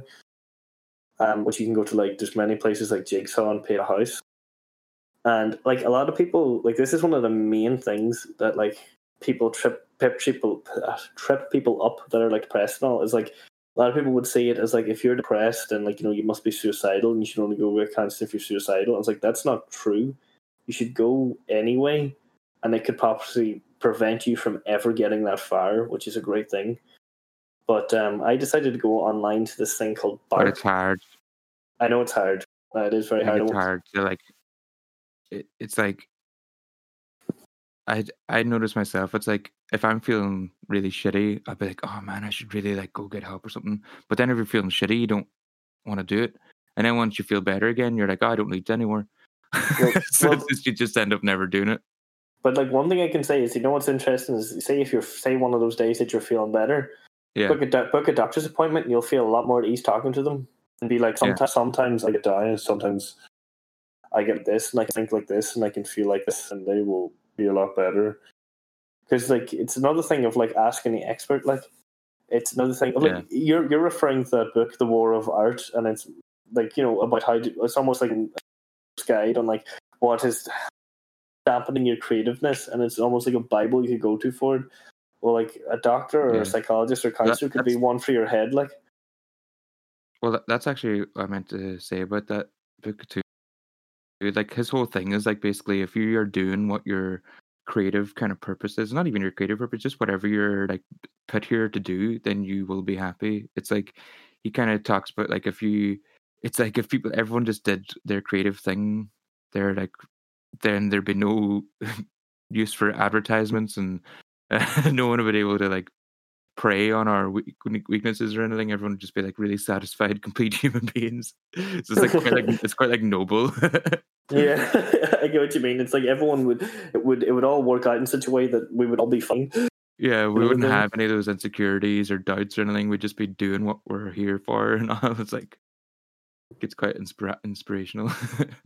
But if get back to, say, how to do that, one thing I will say is that it is really very, very hard. But I suppose for me, whenever I first started going, it was because I was suicidal. I'd recently, like, attempted at that point, and one of the things that was necessarily easy to see me with what somebody said to me was, like, if you're willing to try and go that extreme to try and take your own life, then you're willing to go and try and talk to somebody, which sounds ridiculous, but if you're willing to try and do that extreme, you should at least be willing to try. If you find it scary to go and talk to someone, then you should. It's still going to be scary to do the other things, and you should still go and try and do this. But I would just recommend, if you're thinking about it, if you even have once considered maybe I should go, just go, because at the end of the day, like, it would be great. Imagine you went into a counselor and, you know what, you don't need my service. You're fine. You feel great that day walking out. Yeah.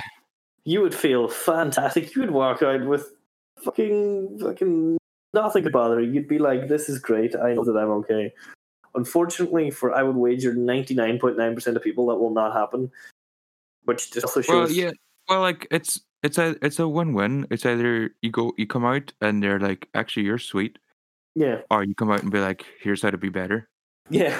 It's actually, it's like, either, you're fine, you're not depressed, or here you are depressed, but here's, not like, it won't be a magic touch or a magic switch or a magic word. It'll be like, you are depressed, and here I will help you how to deal with it and how to possibly get out of that, so that maybe you won't need these services someday, which has happened to me. So this will be my third time going into counseling services, but I have came out of it twice as well. Yeah. I just understand it right now at this point. I feel that I need it. I need the extra help, which there is no shame from, but I won't. Hopefully, I won't need it for the rest of my life. Hopefully, I should be able to help myself. But sometimes you just need a little bit of help. What's the same as if you're sick, you go to a doctor, and it's just for your head. Yeah, and like every single person on the planet can benefit from some kind of counseling or whatever. Yeah, I genuinely think, like, in schools, it should be like one class a week you have that you just like to go to a counselor. I just think that, like, especially because if you learn these things early on, it would teach you how to deal with stuff easier later on in life. But also just because it's just because it, as you're saying, I just don't think it could not provide a benefit. It could take away from you, if you know what I mean, if it's unpulling. Yeah. So that's my advice, folks. Get counseling, play Dungeons and Dragons. I mess about that thing. But yeah, no, but I understand what you mean. It is, I will say to anybody, I know it's incredibly hard, which is why I then hope that even just saying this, if somebody was to hear me be like, well, like, that somebody saying it, because that was as I'm saying, I don't want to repeat myself, but that Blind Boy hearing, something like Blind Boy, who was, I think he describes himself as a C-list celebrity. Yeah. Him say something like that, it was very touching and powerful to me. As a young Irish lad, like, this is like the guy who's, he's still Blind Boy for Bandits. He's still like, he's got this great podcast and all now. But to hear him say something like that, something you're like, in a way, you can. I'm sure you can understand what I mean. That kind of like, yeah. I'm not explaining as well. Well, it's like what we've said before. It's kind of what we want to do here, anyway. Is just like for someone to hear it and feel better about themselves or go get help. That would be like the better than advertising for Anchor.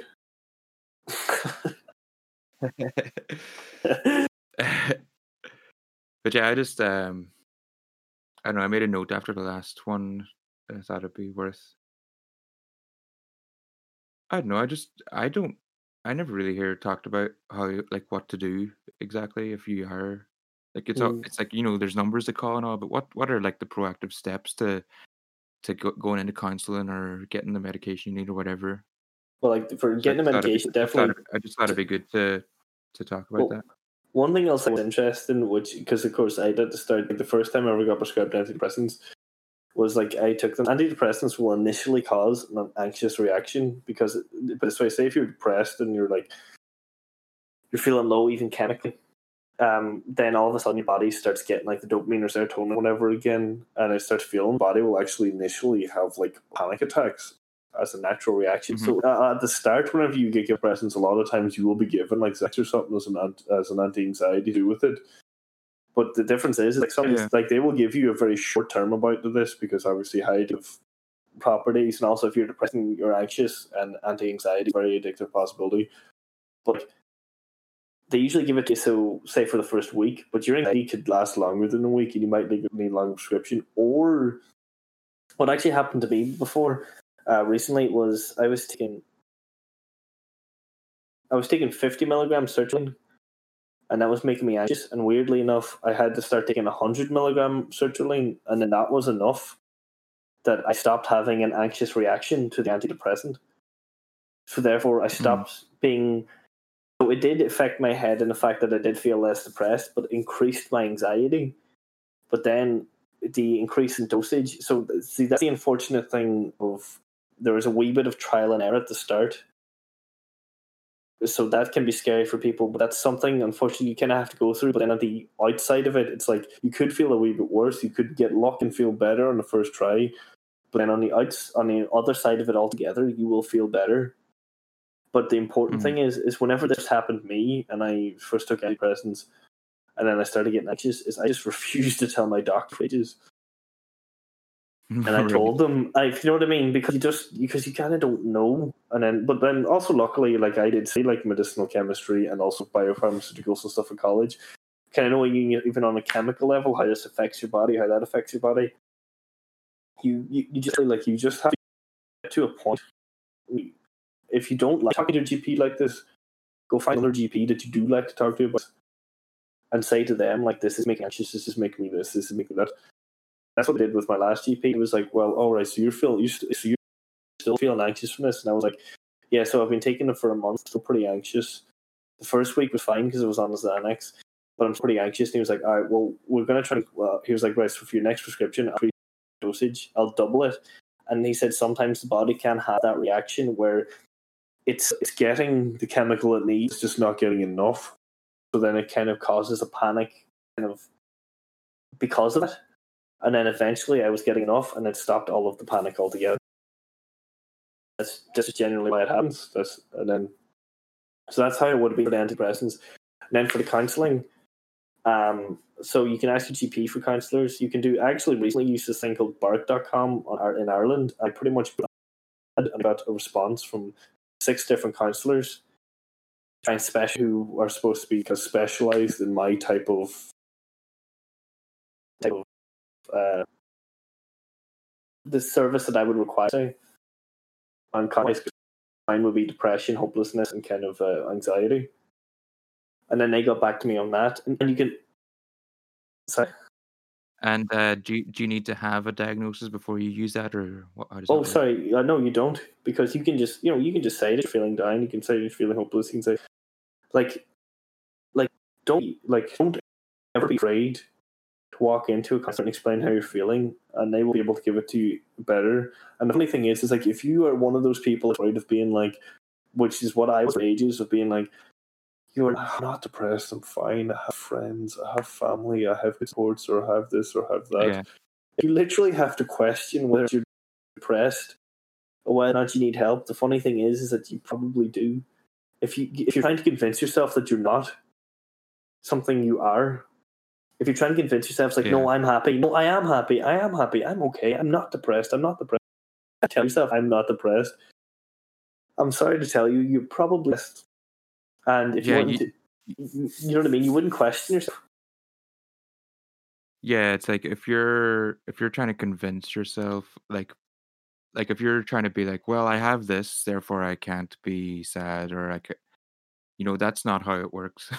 No, it's not. It's not like a mathematical formula like A plus B equals C, 2 plus 2 equals 4. It's not like freaking like good job, good car equals happy. It's like, no. Technically, I would have a good job, but I'm not happy in it. I have a good job, but I'm not happy in it. If that was the case, all Buddhist monks would be depressed because they all have nothing. Yeah, exactly. That's why I won't join them, depressed bastards. Now, that's like, but no, I actually never thought about that before, because I suppose I was lucky in the first time I started counselling that I was in the IT and they have counselling services for free. So I just was able to go in, but I also didn't like that counsellor. So that put me off counselling for about 3 to 4 years, and then I went back when I was in NIG there recently. And Jesus, I loved the counsellor I had there. She was just fantastic. She was just completely. She just had an understanding of me very quickly, which obviously showed the caliber that she was. That she was able to stuff almost like that I was thinking or that I was feeling before I was even saying it. It was very like me to get that. Now the counsellor had never had a session with her, but I do feel like that she's going to as well. But like that's another thing that people don't realize is that like. You do say if you go to counselling, you don't like it, do try a different counsellor. It usually will only take you like 2 to 3 tries, and you'll find one that you like. But if I find a good counsellor, which you should pretty quickly. Usually you just do need one, because they will, if they're good and they're a well-trained counselor, they will know what they need to say, and they will know like sort of they will know if you need passion, and they will know if you need like to be kind of set straight, or if kind of because like even the counselor recently, one thing was we got on the first session was she's also a cancer survivor as well as mine. She had it a lot worse than I did, but she told me that she went to counselling whenever she had cancer, and she was like, obviously the person just gave her compassion, and that counsellor that she had at the time had also been a cancer survivor, because there's an understanding there. But what the amazing thing is she was like, of course, anybody in that situation just needs compassion. Like any counsellor should know that. You don't need to keep your head up. You don't need in that situation keep your head up and all be fine. You need to, okay, things happen. This will be fine. You don't need a calming influence. Whereas sometimes, depending on what you're going through, you will actually have a calming influence. You'll need to cop on. You do know you need to set yourself straight. You do need to do this. You do need to do that. You do need to get up. Some people, but like a good counsellor will figure out what you respond to pretty quickly. But just go look online. Look in Ireland. There's plenty of free services. If you're going for a free service, be prepared for the wait. But at the end of the day, that's still not that bad. Because then also that's something you have to wait for. And I swear to God, on Tuesday is the day that my car broke down. I had to go and rent a car first, and it was stressful as shit. I was like, I was actually looking up, I might have to get a bus to Athlone and stay in Athlone for the night. And then I got the rental car. I was like, fuck, I have like no money. I was supposed to have my counseling session at 5, and I had to ring her and be like, I'm sorry, like we're gonna have to reschedule. My car broke down. Like fuck, like really stressful day at work, stressful, just really intense stress. I think she was like, look, we'll postpone it to 6:45. Postpone to 6:45. I talked to her for an hour. I swear I haven't felt that good in about a month, and that was after one of the most stressful days I've had. Like, that's 1 hour of conversation. Yeah. Now, I'm going to be a lot more open to it because I've done it before. And that's one thing she was kind of, I've done it before. Is like, I have. And that's one of the things, that's so like, thing about going to counseling is, because like, there's even like a legal thing there. They cannot break this confidentiality that they have with you, or like they get in trouble. Yeah. And so you do have this openness that you don't realize that you have. Now, you can have like a big amount of openness with your friends, your family, but sometimes never that openness can be completely cut off and boxed off. It's like a human journal that can talk back to you. There's a very freeing thing about it that can make you feel better. And putting these anxieties, these depressions out there, and something breaking them down for you, it can make you feel so good. And actually, that kind of ties back to the videos I was watching, where the guy was analysing the Good Will Hunting therapy scenes. Like, he talks about that, those kind of like if you're thinking that it might be beneficial, like watching those videos could actually help you make up your mind, because he just talks about all that stuff, like what the therapist is there for and everything, and like what the channel's called My Little Thought Tree, if you want to look it up, anyone. Put that. I must remember that. Well, you should probably watch the movie first. No, I should finish the movie first. Oh, yeah, that's right.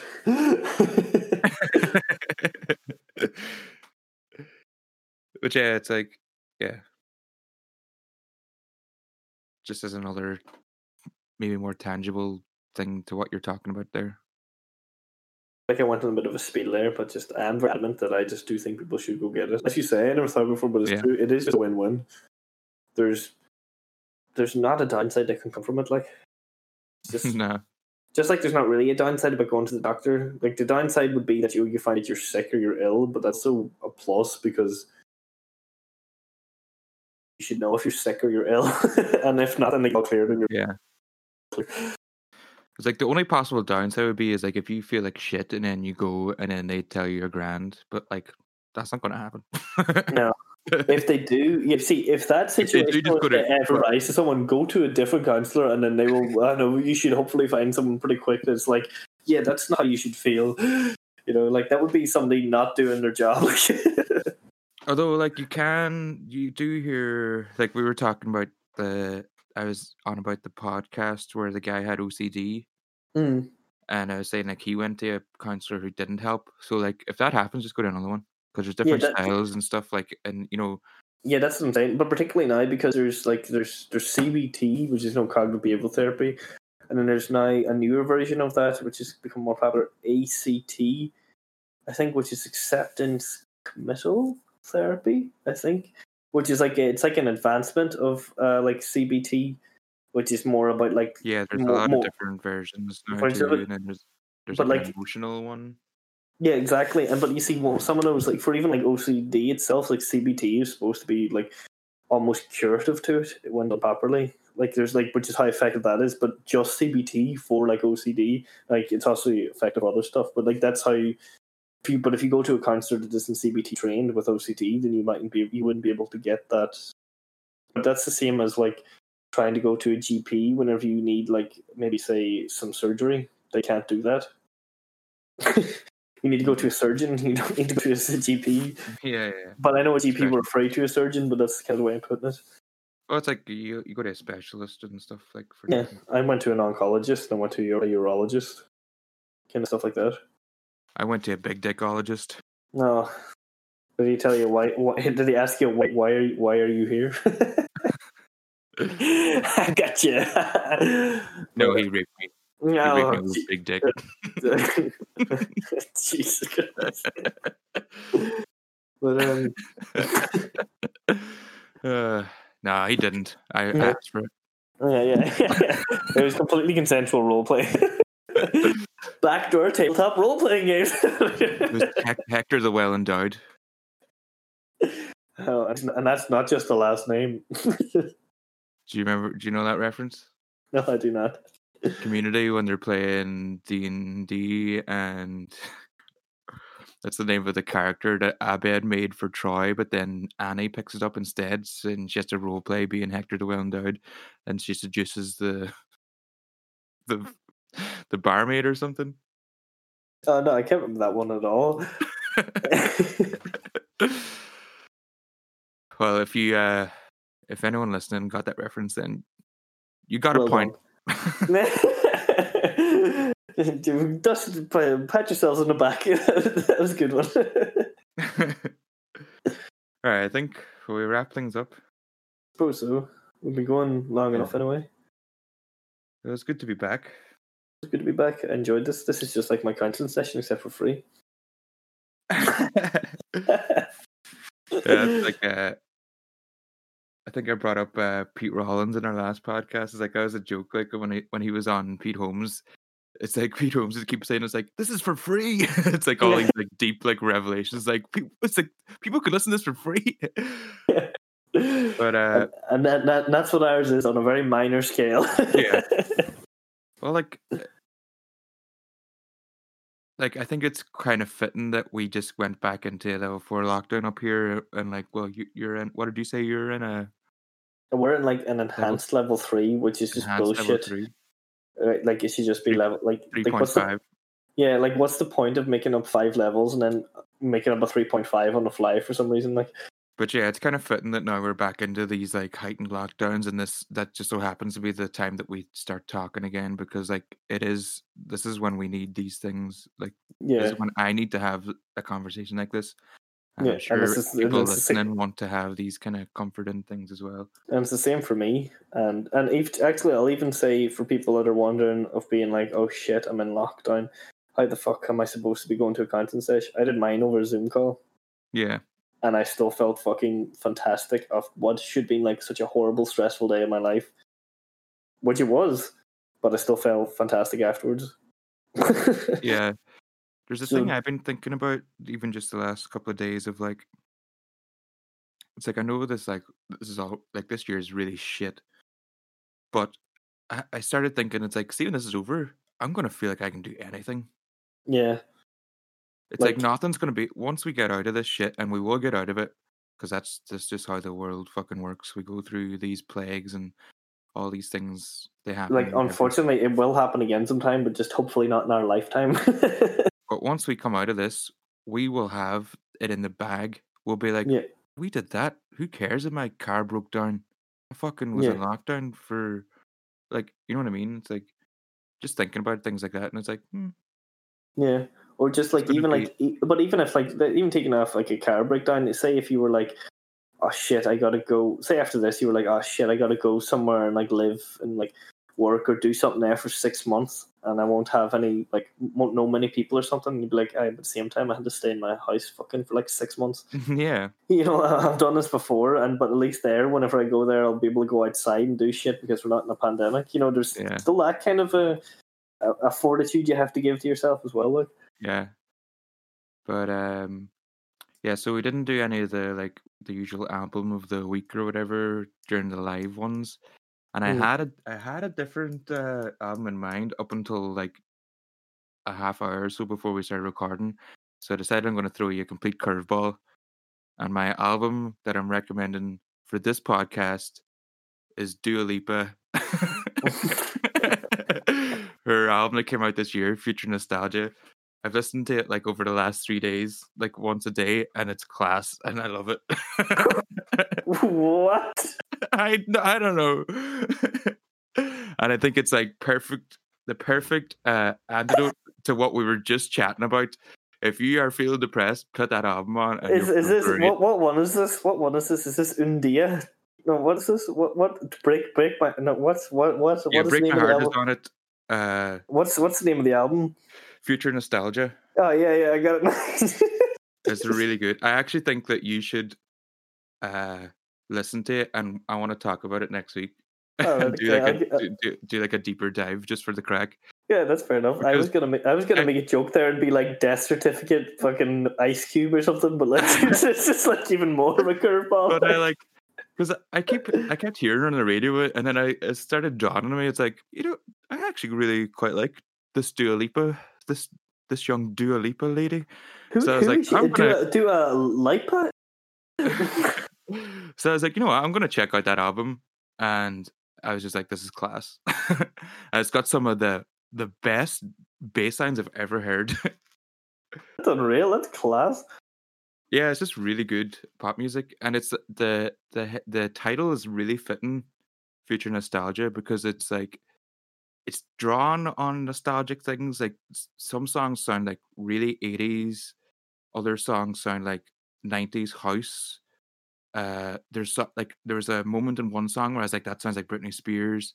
It's like Yeah. taking all these best bits of like the last couple of decades of pop music, but also updating them in a really cool way. And it's like Mm. there's like there is that nostalgia, but there's also like a timelessness and like an updating, and it's just really fun. I think my favorite song was damn it, can I remember now? Hang on. But even listen to the first track, I think is a really good kind of idea of Future what's nostalgia. coming. Don't start now. Cool. Physical. Levitating. Pretty please. Pretty Hallucinate. Please, I think, is my favorite. All right. It's I'll give just it a listen. really, it's like I find it so funny when you see it'll be me driving to work and back from work now listening to Oh. it. You're pumping. it can't not improve your mood. Like, it's so good. And the production is really good on it, really like polished and everything. And it's just really satisfying. And that one, Pretty Please, it's like a bit more mellow, and it's kind of like it's a bit raunchy, but it's also really fun too. It's like at the end it gets all kind of glitchy and weird, and it's just like, this is just like every time I listen to that one, especially, I just got a big smile on my face. It's like, this is just a lot of fun. Yeah. Yeah, it's a good song. Like, it's just like, yeah, it just fills you with joy for some reason. Yeah, but like there's like the few songs I'd heard before. Don't Start Now, I knew that one. Break My Heart, I knew that one. I think there might have been another one. Physical, possibly. Physical I or know hallucinate when I listen to it, there's a couple of ones I recognize, but then even all the other, like the deeper cuts, are all just really good and really fun. So I'm gonna probably be listening to it for the Okay, well, next week. I'll try yeah, and give this a listen then this week. yeah, I want to see what you think, because I had something completely different in mind that I've been meaning to talk about since like April when it came out. But Let's do a leap. Yeah, it's just because I've listened to it. Like I listened to it today, and I listened to it yesterday, and I listened to it the day before, I think, and I just was like really surprised how much I loved it. It's a nice wee shocker, kind of like just of like. I didn't even know it came out this year. Well, yeah, it says 2020, so it must have. Yeah, I didn't even know that. I just looked up, and I was like, "This is their last one. I'll give this a listen," and it was just like, Oh, "Oh, okay. this is actually really good." But yeah, like it's cool. I really like what she's doing. Like she's definitely got appreciation for these different styles of music. Like I think maybe Don't Start Now, and it like has like those 90s like there's just like these wee references that you like when you're listening you pick out to be like, oh, that's kind of like this and that's kind of like that or whatever. It's got I don't know. I think I've said enough. I've only listened to it 3 times, so it's not even like that ingrained, but it's just enough to be like, this is fun. Yeah, this is a good. This is a good album. That will be ingrained. Like, yeah. So I'll keep listening to it, and you can give it a couple listens, and we'll discuss. Yeah. And yeah, I think we'll just finish because I usually do a track as well, and I didn't do that in any of the live recordings. I call them live, even though it's like just me and you in the same room is what I mean by live. Yeah, there wasn't an audience, like. Yeah. But Enemies album We've Been Talking had its 10th anniversary back in June, and I meant to include one of their songs, but we didn't do it. So I'm gonna finish off with I think their song Fierce Pit Bosses, because that sounds pretty fitting, to be honest. Yeah. Which is my band, Fierce Pit Bosses. Yeah. Anyone that didn't get that reference there, check out Fierce Pit Bosses. Particularly the song Enemies, or the Enemy song Fierce Pit Bosses. Our song Enemies isn't out yet. There might be a version online, actually. I think there is. I think there might be a live version somewhere on. But yeah. So should I tell a story of how we're called Fierce Pit Bosses, and then in turn tell the story of? Okay, so we're called Fierce Pit Bosses. Yeah. Maybe go that way. Yeah, me and Aaron. It was like I think we just decided to start a band, and we hadn't even like started yet, but we went to see them at their last ever gig, and this is Aaron's favorite Enemy song, and his idea to call us that, and then I think I don't think we'd even decided at that point, but we went to their gig, their last ever gig, and we were like, oh, we're starting a band, and we got all their permission, and then like the next day we were kind of like, I guess that's what we're called now. But it's been kind of gifted to us. Yeah, it was just like, oh, well, that's it now. But it's kind of fitting, I felt like, because they were ending and we were starting, and it's like, I don't know. I'm just a fan of Irish music in general, which is why every episode I try and pick an Irish track. But yeah, and we also found out why they were called Fierce Pit Bosses was they were on tour in America, and someone was just like, are you going to the gig tonight? And it's like, oh, they're the Pit Bosses. And then that was it. And they didn't know what it meant or anything. They were just like, okay, that's... They just remembered that phrase and wrote a song. So we've got our origin story, and then we've got like their origin story. So we've got origins stories. Yeah. So I'm just gonna. Usually we come back because I've got more stuff to talk about, but I'm just gonna put it on at the end as like the outro song. So good luck. Bye. Or should we do the Irish thing? Bye. All right. I'll see you later. All right.